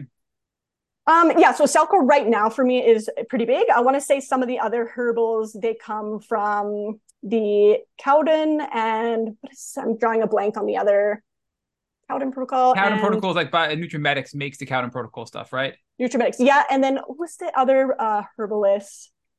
Drawing a blank on his name, but there's another herbal protocol fellow, and I feel terrible for remembering his name. Steve Buhner. Yeah. Okay. So some of those incorporated in there as well. Buhner protocol. Yep. Yeah. So one of the things, I know we're getting tight on time here, but one of the things I really want to make sure we talk about with you is, as somebody who is a nurse and has worked as an STI or a sexually transmitted infection, we used to call back in the day sexually transmitted diseases or STDs. You worked as an STI nurse. You have your thoughts and personal experiences around the sexual transmission of Lyme, which is still up in the air, right? The CDC has come out and said that Lyme is congenital, meaning a mother can pass Lyme disease on to her child. We know that Lyme disease and co-infections can be spread via blood transfusions, right? So blood transfusions can carry the disease as well. Obviously, tick bites is another thing that's become, everybody knows you can get infected from a tick bite. So these have become the norm. But the sexual transmission of Lyme disease is still such a heated debate in the world. So what are your views, and how does your background support your views and your personal experiences with Lyme and the sexual transmission of this disease?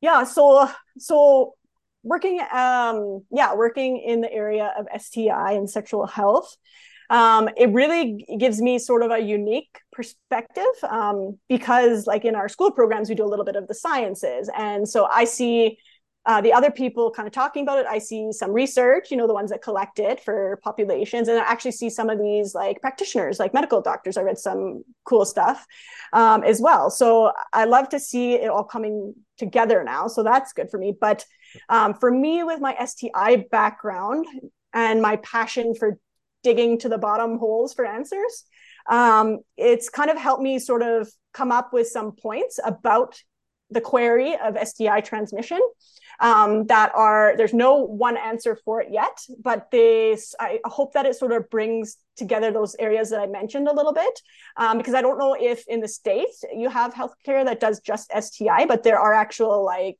where I'm from, like clinics where we see just STI and stuff. So that's been a really good experience for me. And so my own personal experience is what prompted my query into it, because I was given some information from that first naturopath that it is 100% transmitted. 100% partner gets tested. I was like, well, what do I do? I'm like terrified now, like, 100%. I'm like, okay, so I'm terrified.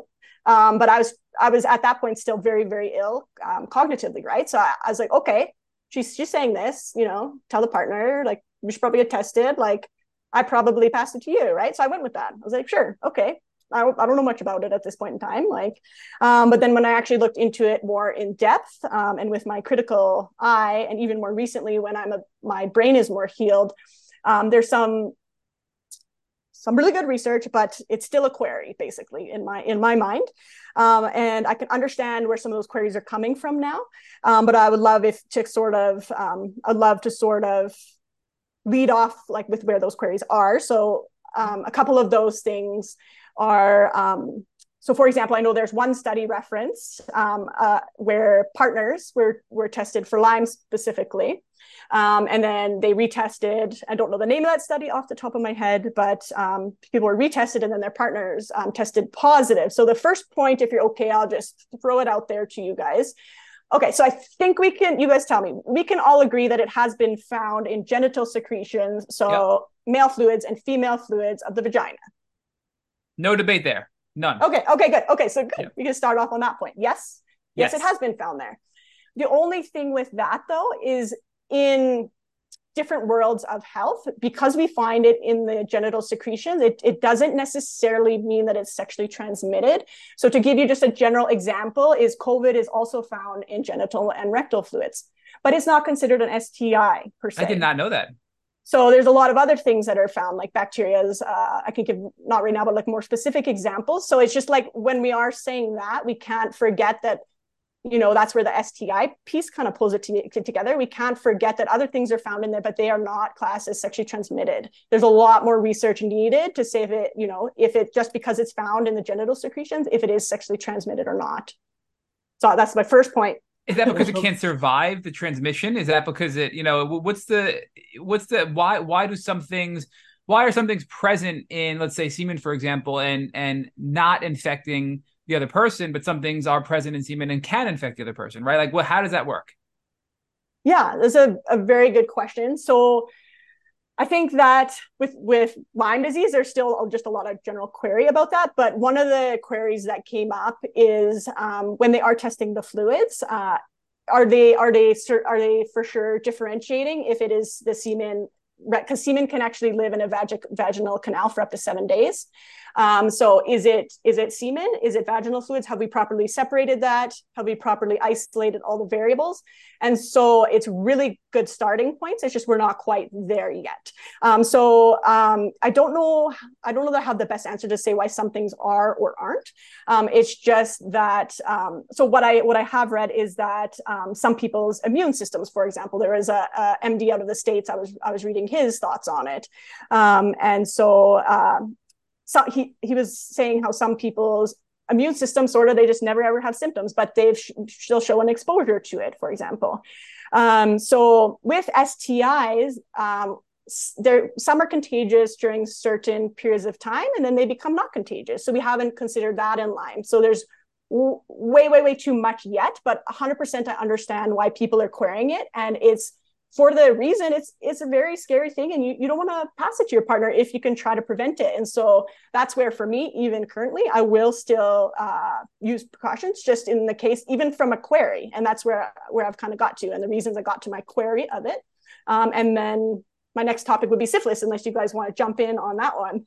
I think Rich had a comment here. Let's talk about the research that you're citing, because I've looked at it as well, right? So what the research showed was that partners who have Lyme disease, one partner has Lyme disease. In most cases, the other partner has Lyme disease as well, right? And that's when they were testing both the sperm and the vaginal secretions. They were finding that there was the Borrelia in each of the partners' secretions. And when Brian Fallon wrote his book on Lyme disease, his argument was that one is not necessarily causing the other. He believed, in part because the study itself had not been replicated, and in part because all of the people who were testing positive, both partners having tested positive, were living in a tick endemic community. And his argument was the reason both partners were testing positive in their secretions is because they were both getting bitten by ticks all the time, because they were in tick endemic communities. So we have to be really careful with these causal connections. Just because we're seeing something doesn't mean it is being caused by the other, right? I think the other argument that Fallon made in his book was that syphilis is different than Borrelia, because syphilis can live outside of the body, whereas Borrelia cannot. And that's one of the reasons why they have so many difficulties studying Borrelia in the lab. So since you're about to take the step, Lacey, to the syphilis conversation, because a lot of people like to believe, because they're both spirochetes, they behave the same way, and therefore they're both sexually transmittable, that perhaps just because we're seeing something doesn't mean that they're causing each other. Perhaps it is because we are living in tick endemic communities, and perhaps because Borrelia cannot live outside of the human body, that it may not be sexually transmitted. I'm going to ask you to comment on one more thing, which is, do you think if it is sexually transmitted, it's more likely to be transmitted from male to female rather than from female to male? All right. Lots of hard questions tonight. Yeah, you guys are not going easy on me today. Okay, so Brian Fallon, that's awesome to hear his name, because I have queried some of the same things you're saying he queried. And that so basically, because I want, like most of us, we just want to know, yes or no. We don't want to give it to someone, right? Nobody wants that on their conscience. And there's unfortunately sometimes we don't know till after, right? So but where I'd like to see sort of some further studies going is sort of merging it into a way that hopefully it can sort of get, because there's like the science research, right? Like the researchers, and then there's like sort of medical journals and things like that. So with those studies, exactly that. So from this, like a general, I'm not a scientist, general science perspective, you have to, in order for, so let's use that one study that we're all kind of referencing, where the partners tested positive. So the best scientific articles that then come into medical articles and come into medicine, they've been critiqued and peer reviewed by, so for example, so it would be ideal that STI specialists jump on that, and exactly that. The reason you can't as a medical professional, you have to be very careful. Like, so if you say to somebody, this is, sexually transmitted, you don't necessarily see, unless you work in STI, the emotional repercussions of that. Now I'm nervous, anxious, I'm taking on that guilt. I pass it to my partner's like, you pass it to me, right? So we want to be really, really certain. So there's a lot of politics around why this stuff hasn't advanced too. But also as a healthcare professional, you just need to be cautious of that because of the fact when I'm looking at some of the research, unfortunately, to make it like, not that it's, I don't want to say how to say this, but to make it like credible so that the medical world will latch onto it, you have to, those, what you call sort of, so there's variables and then sort of uncontrolled variables in science experiments. Those uncontrolled variables, we need to have an explanation on that. We need to and then people need to critique that, and then we need to go from there and then see what we think about that article type of thing. Then we need to have it assessed by STI specialists, the medical world, critique it, because until it's critiqued like that, that's how it gets stronger. So these people that put themselves on the lines, I don't know the person's name that did that, is amazing because it's created a fantastic query. It's just my rationale in doing this is to try to get medical world to latch onto it. Those things need to happen first. And because of the mental aspects that come with saying that, so based on STIs, like they're replicated multiple times, right? And we know exactly the variables, we know the time frame. Is it contagious, before, during, or after treatment? Syphilis is not contagious after treatment. So that's one difference right there that I really want to highlight. Yeah, they're both corkscrew bacteria. Yeah, they have phases, but syphilis is very different because you can have rashes and blisters like all over your body, and they can be contagious, right? But Lyme disease doesn't necessarily mimic that exactly. So it's where the STI world, I hope they jump in on it and start critiquing that, because it will only make it stronger, and then get it one step closer to medical world latching on in a language that they think is safe for them to start putting that into practice. And so it's a long ways away from that as of yet. Lacey, I was want to comment on that because I understand the emotional component for somebody who's already gone through such a difficult journey with the Lyme experience, that if it's not sexually transmitted, why put somebody through that, right? But I also want to say that I know people, well, there's multiple parts to this. The first part is with congenital Lyme, for example, I think the accepted belief is that if you have an active infection, it's way more likely to transmit it to your child. If you don't have an active infection and you think it's been disseminated enough in your body where you're just managing it and you haven't eradicated it, you're likely not going to transmit it to your child, is the general belief today. So I think the same rule would apply, and again, making a lot of assumptions here, would apply with sexual transmission. If it were sexually transmissible, the likelihood would be significantly greater if you had an active infection versus if it were dormant and you were living, let's say, in remission and a symptom-free, happy life. Many of us who have an active infection are so impaired that we're probably not engaging in activities that we'd have to worry about transmitting it sexually, right? Some of us are, but most of us aren't. But for those of us who are now feeling better and looking to get back out there and get back to our lives, the thought's always there of, is this sexually transmissible, right? And I know people who are healthy enough in their journeys and have gone back out and have started dating and don't want to think about it, and therefore are maybe not making the best decisions when it comes to sexual practices because they're not thinking about it, because they don't want to be bothered by the emotional impact of thinking about they have now a sexually transmissible infection. But that's not really fair to their partners, right? So on one hand, we want to be careful to not further traumatize and invoke these emotions in people if it's not true. But because it may be true, we want to make sure that we do make people aware of it in the community. So when they are healthy enough, because they can get healthy enough to engage in those activities again, that they protect their partners from a potential infection, right? So what do you think about that? Yeah. So so I'll just kind of jump back and say, I do understand the practitioners that are starting to say it. So I think that just with that, the wording is very important.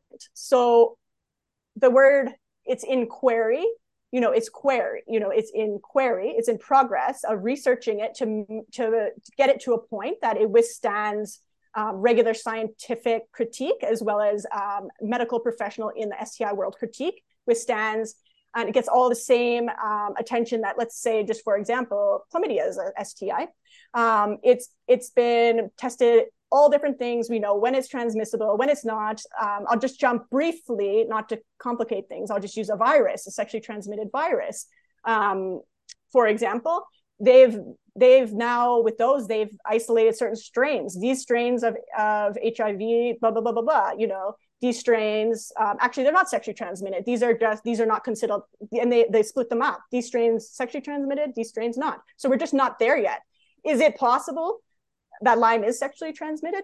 Definitely possible. I definitely am querying it, and that's sort of why I'm starting to dig up more research on it. So it's definitely possible. So if you came to see me as a sexual health nurse, for me to protect the patient from the possibility of harm, that I now know there's a query, I would say something along the lines of, I need you to know this. There's a very strong query. Here's why. You'll need to look at the research on your own. Just in case, you can take precautions. And just in case, definitely, I suggest taking precautions. And it is inquiry and kind of go from there. Very strong inquiry. There's just not enough research yet for medical world to latch onto it or for it to withstand the critiques in scientific journal world yet. So 100% you can get back at it. And your hypothesis, I definitely I can't say for sure, but I would hypothesize the same thing. Most bacteria, once they're kind of fully treated, like so syphilis, it's actually like not nearly as long of a treatment for most people as you'd think. But when you go back and retest, it still shows as you've been exposed to it in the blood, but the education is you're not transmissible. You carry about your business, right? So we can hypothesize some of those theories, but what we want to eventually get is those things in studies so that we can, but unfortunately we're just not there yet. So the default for people to protect their patients, definitely you probably want to take precautions. There's a strong query. We don't yet have like the full research on it, but if you're worried, there's a very strong, so the wording is very important. I steer across myself from saying it is 100% sexually transmitted. That's just because I have not yet found enough evidence for me to say that. I would love to one day. I'd love to say if it is or isn't, but you can definitely still practice. I have heard from a lot of people where their partners have not tested, or maybe they've just never ever had symptoms or anything like that. They've tested negative. Even my situation with a past experience, I tested positive for, as I said, Lyme disease. And because of the recommendation, we paid the money to have my partner tested at the time as well, who actually tested negative for Lyme disease, but a completely different strain of it that I tested negative for. So it puts all these queries into the testing and stuff again that we just don't have yet. But for me, I started sort of reaching out to online communities and saying, hey, are you guys comfortable to tell me? Have you tested your partner? Where are you getting your evidence from? And unfortunately, it just sort of went down a rabbit hole of I just can't quite see what the evidence I need yet to say that. But 100% I want to protect people. And that's probably the intention of these practitioners, is probably good intention. So I'm not critiquing that. I just, if anything, I just like the wording to change a little bit so that we can start using the same wording in the community. Similar, like it's a very, very strong query. Here's the research. We just don't yet have the science yet to back it up or the critiques to put it into medical world yet. Agreed. And Lacey, I just think we simply don't know yet, right? And where I don't fully agree is you're saying you tell everybody there's a query out there, and I think what you mean is that we don't know, it's being researched, and we don't have a definitive answer, right? That's what you mean by that? Exactly. Yeah. So what, unfortunately, in the States, it may be different than it is in Canada. When I first got infected, I remember asking my infectious disease doctor, is it sexually transmissible? It's one of the first questions I asked, I remember. And the answer was a hard no. Absolutely not. This is not a sexually transmissible disease.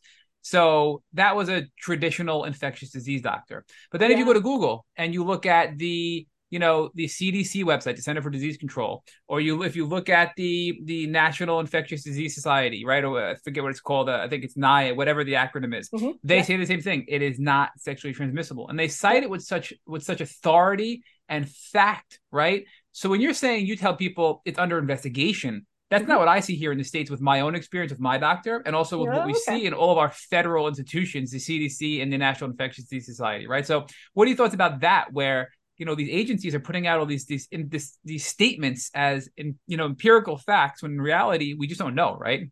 Mm-hmm. So it's interesting. Some people might not like that I say this, but I find when I'm looking around and I see the places that are like hard yes or hard no, it's usually somewhere, like for me, it's usually somewhere in between, because medicine is never 100% in anything. At the best, it's 99.9999. So it's 100%, like I guarantee the person that said the hard no and the hard yes, most of the time when I actually speak to them and what sources they're referencing, they actually haven't done their own research on it yet. That's what I've been finding. So in Canada, I will clarify, it's not, we are outliers here. So when I should clarify, when I say it's under investigation, it's by the communities that are invested in. So like when I say under investigation, I'm investigating it, not the rest of the medical community here. I'm investigating it with like the other, looking at stuff from the United States, kind of combining all of that. But I see the hard no's. I did a little bit of browsing for this interview. I see those hard no's. I see them on the CDC. But I then, the way I am, I looked up what research are they using. So I'll go and click on the actual journals that why they're trying to tell me it's a hard no. Like, so I'm sitting here saying, convince me. If you're saying hard no, then tell me why. What are you referencing?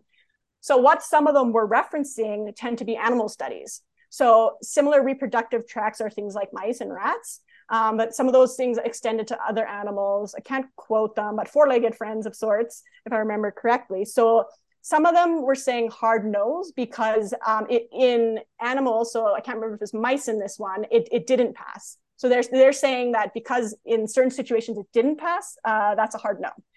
So that's, I can take that and have a heyday with that, right? And say, okay, let's critique that, right? So that's not necessarily enough for a hard no either, right? Because they are different and we've not, done that in humans. So a lot of them are referencing animal studies. So I think that because they have an animal study to reference that says hard no, it's kind of the same thing. I will dig into that hard no and be like, okay, convince me of your hard no then. But that's allowed you to become a more intuitive patient because you don't just accept everything you're being told. You question it, which is super important in our healing journeys because especially with this disease, nothing is written in stone, right? And all of our experiences are different. So I think it's an important takeaway. And I'm going to hand it over to Rich because I know we've had you on for over 2 hours. I have a billion more questions in my head, which means we're going to have to do some follow-up work with you. So I'm going to shut up and let Rich kind of conclude this with you. But I'd like to stay with this topic a little bit longer, right? Because in the end, every patient has to make his, her, or their own decision. Every partner has to have a conversation with their partner or partners about what they think would be the best approach that they should take. But what we do know is clear is that if you get bitten by a tick, you could get Lyme disease, right? We also know that there are going to be downstream effects of someone having Lyme disease, which include congenital blood transfusion and sexual transmission, right? But we also have to recognize that we're in the Stone Age as it relates to Lyme disease research, right? Because we recognize that just the one form of bacteria that we've been talking about, Borrelia, has many, many different strains, and the different strains are going to present differently in your body.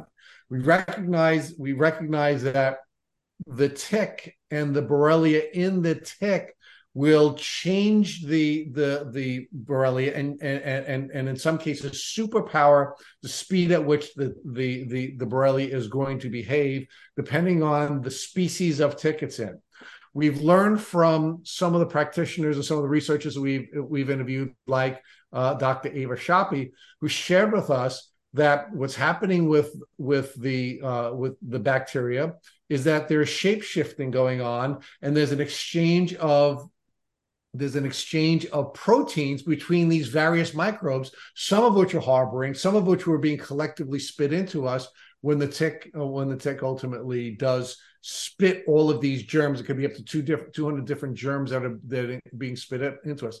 So for anybody to say that they definitively know that this is not a sexually transmitted disease, I think is really just being, in my view, dishonest, because we just don't know enough about the permutations of this disease to know whether or not a particular tick with a particular combination of germs being spit into a particular person with a particular strain, which is then going to shape shift and shift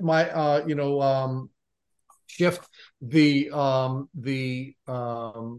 proteins on the body, which are then going to be affected by the immune system of the new host, is just impossible for anyone to say, because we really are in the Stone Age as it relates to the research. So really where I would argue we should be is partners should be having these conversations. Partners should at least know that in vaginal secretions and in sperm that these microbes are showing up, and that it is also possible, remember, because we haven't talked about the partner, right? We could be infected and our partner may have a compromised immune system, and that makes it more likely that person is now going to be affected, right? Mm-hmm. So there are just so many different pieces to this that I think partners have to have this information and then have the conversation and make the decisions that make it most likely that they can have a healthy sexual relationship, rather than, accepting anyone's hard no when we're in the Stone Age at this time with our research. Yeah, that's a nice way to sum it up. Like, to say, kind of as a bit of, to be a little bit alert. If someone is saying 100% no, 100% yes, that's kind of your cue to be like, that's interesting. You're 100% no. And then I find, actually, the more I probe practitioners, any ones I've had, like, hey, what research are you referencing when you say that? Because I've got the 100% yes, and then I've also got the 100% no. So I actually have been having those conversations and saying, well, are you referencing this? And they're like, I'm not the one I'm referencing. This practitioner told me this one. So I'm saying what that doctor said from what that person referenced. I'm like, okay, thank you for telling me. So let's look at, that. So definitely what you said in sexual health, it's a very individual choice. It is your choice, you and your partner's choice. So what you're saying, to sit down and have that chat together, it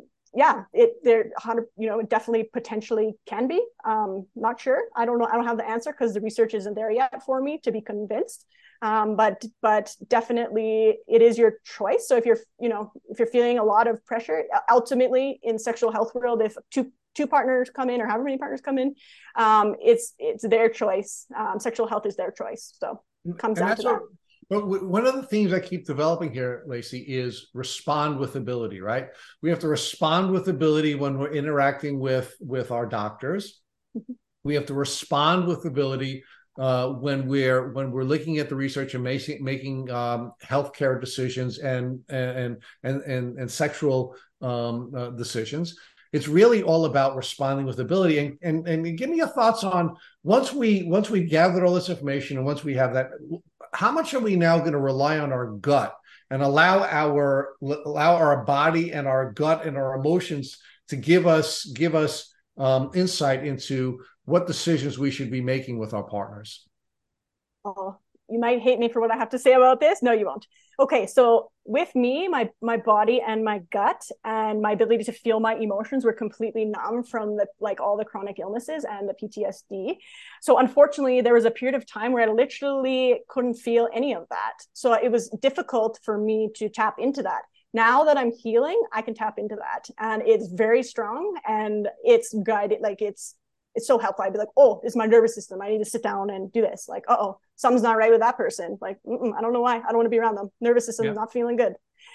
So absolutely, that intuition is so important. And even as you're going around, and if you don't, you're like, hey, I don't think that medical professional gave me the proper diagnosis. Like, you're probably bang on. In our illnesses, we're a little bit, unfortunately, impaired and numb at certain points. So for me to tap into my gut when I was really sick, my gut's like, I'm not working. It's right. Or you were disassociated at that point, and because disassociated, you were spiritually and physically separated, you just and had to be. That connection, your body was not functioning. Yeah, but 100% that intuition is now key for me and guides me. And definitely, now that I can feel it, it's amazing. So let's tie this all together, Lacey. We're coming now to the end of this podcast, and as Matt said, we could spend many more hours with you, and we probably have to do a follow-up so we can maybe do a deep dive on some of these topics that we haven't been able to go in as deep as we'd like to. Okay. Let's talk about how this young woman who was training in both the physical healing arts and the emotional healing arts has now gone on this journey herself. She has gotten to a point where she is well on her way to remission, and tell us how this experience has been beautiful for you, how it has taught you about the gifts and talents that you have, and how you're going to be serving the Lyme disease community, not just now, and you are in many different ways, such as participating in this podcast and building a really powerful Instagram. But talk about what the future is for you in serving this community and in serving the world. Yeah. So now that I'm about 65% healed, it feels so much more possible. Even the little bits there. So I would say that it's kind of helped, to be honest, connect me with different people that I might not have connected with otherwise. So for example, is I won't, maybe this will be a follow-up, but as I'm able to shift this into parts of career and also how I want to give back to the Lyme community. So part of this, bringing the STI information together eventually on my social media, I'm gonna share that, so people can have that accessible. But it'll be slow over time, because now I'm way more aware of overdoing it. I have to be, or I get sicker. So I cannot overdo it. So slow and steady. So I very passionate about serving the Lyme community, and when I'm back to work, it'll actually be independent, and it will be, without giving too much hints, it will be mental health primarily related therapy, and I look very forward to some sort of follow-up where I can fill you in a bit more on that. But in terms of, I want to say one thing. I actually found my current partner and boyfriend in the sickest, some of the sickest years here that I've been in, and to find someone that is so open to your health stuff and just, loves you for you during this has been really, really key. Really, really having that support for me. So, I don't know, one we just reconnected. And so, he knows about all my illnesses, all this stuff. And in a world where you feel invalidated so often, that's been key. So connecting with all these different practitioners that are just doing such amazing work. And also I'm learning to treat myself way better, because I flare up if I don't. I have no choice now. So I have to go slow. I can't be rushed. I can't do too much with my spine. And so I now have to kind of do that fighting and care for myself that I've done for other people for so long. So I'll stay connected with that. And to be honest, I may not have got that because I was operating in high stress for so long. That's kind of the biggest gift. And it's really nice to know that my talents and background can help people going forward. So I love that, because that's, nursing for me. I get to help people and work with them. So. But Lacey, we can't thank you enough for spending so much time with us. This was really an awesome interview, and it was a long time coming. Matt and I certainly had been anxious to do this with you since we met you through the support group, and finally it has arrived. So we really appreciate everything you're currently doing for the community. Really appreciate everything you shared with us, and we look forward to a follow-up where you can give us some more specific details on the work that you're going to be doing on mindset and mental health. Oh yeah. I get just as excited about that. So I really appreciate it. It's been awesome, and I've been counting down the days to this too. My boyfriend and dog will be happy because they're hanging out in the room waiting for when I'm done here. So we're gonna order some takeout food and just kind of celebrate. So. Well, congratulations. They'll be excited to come out of the room too.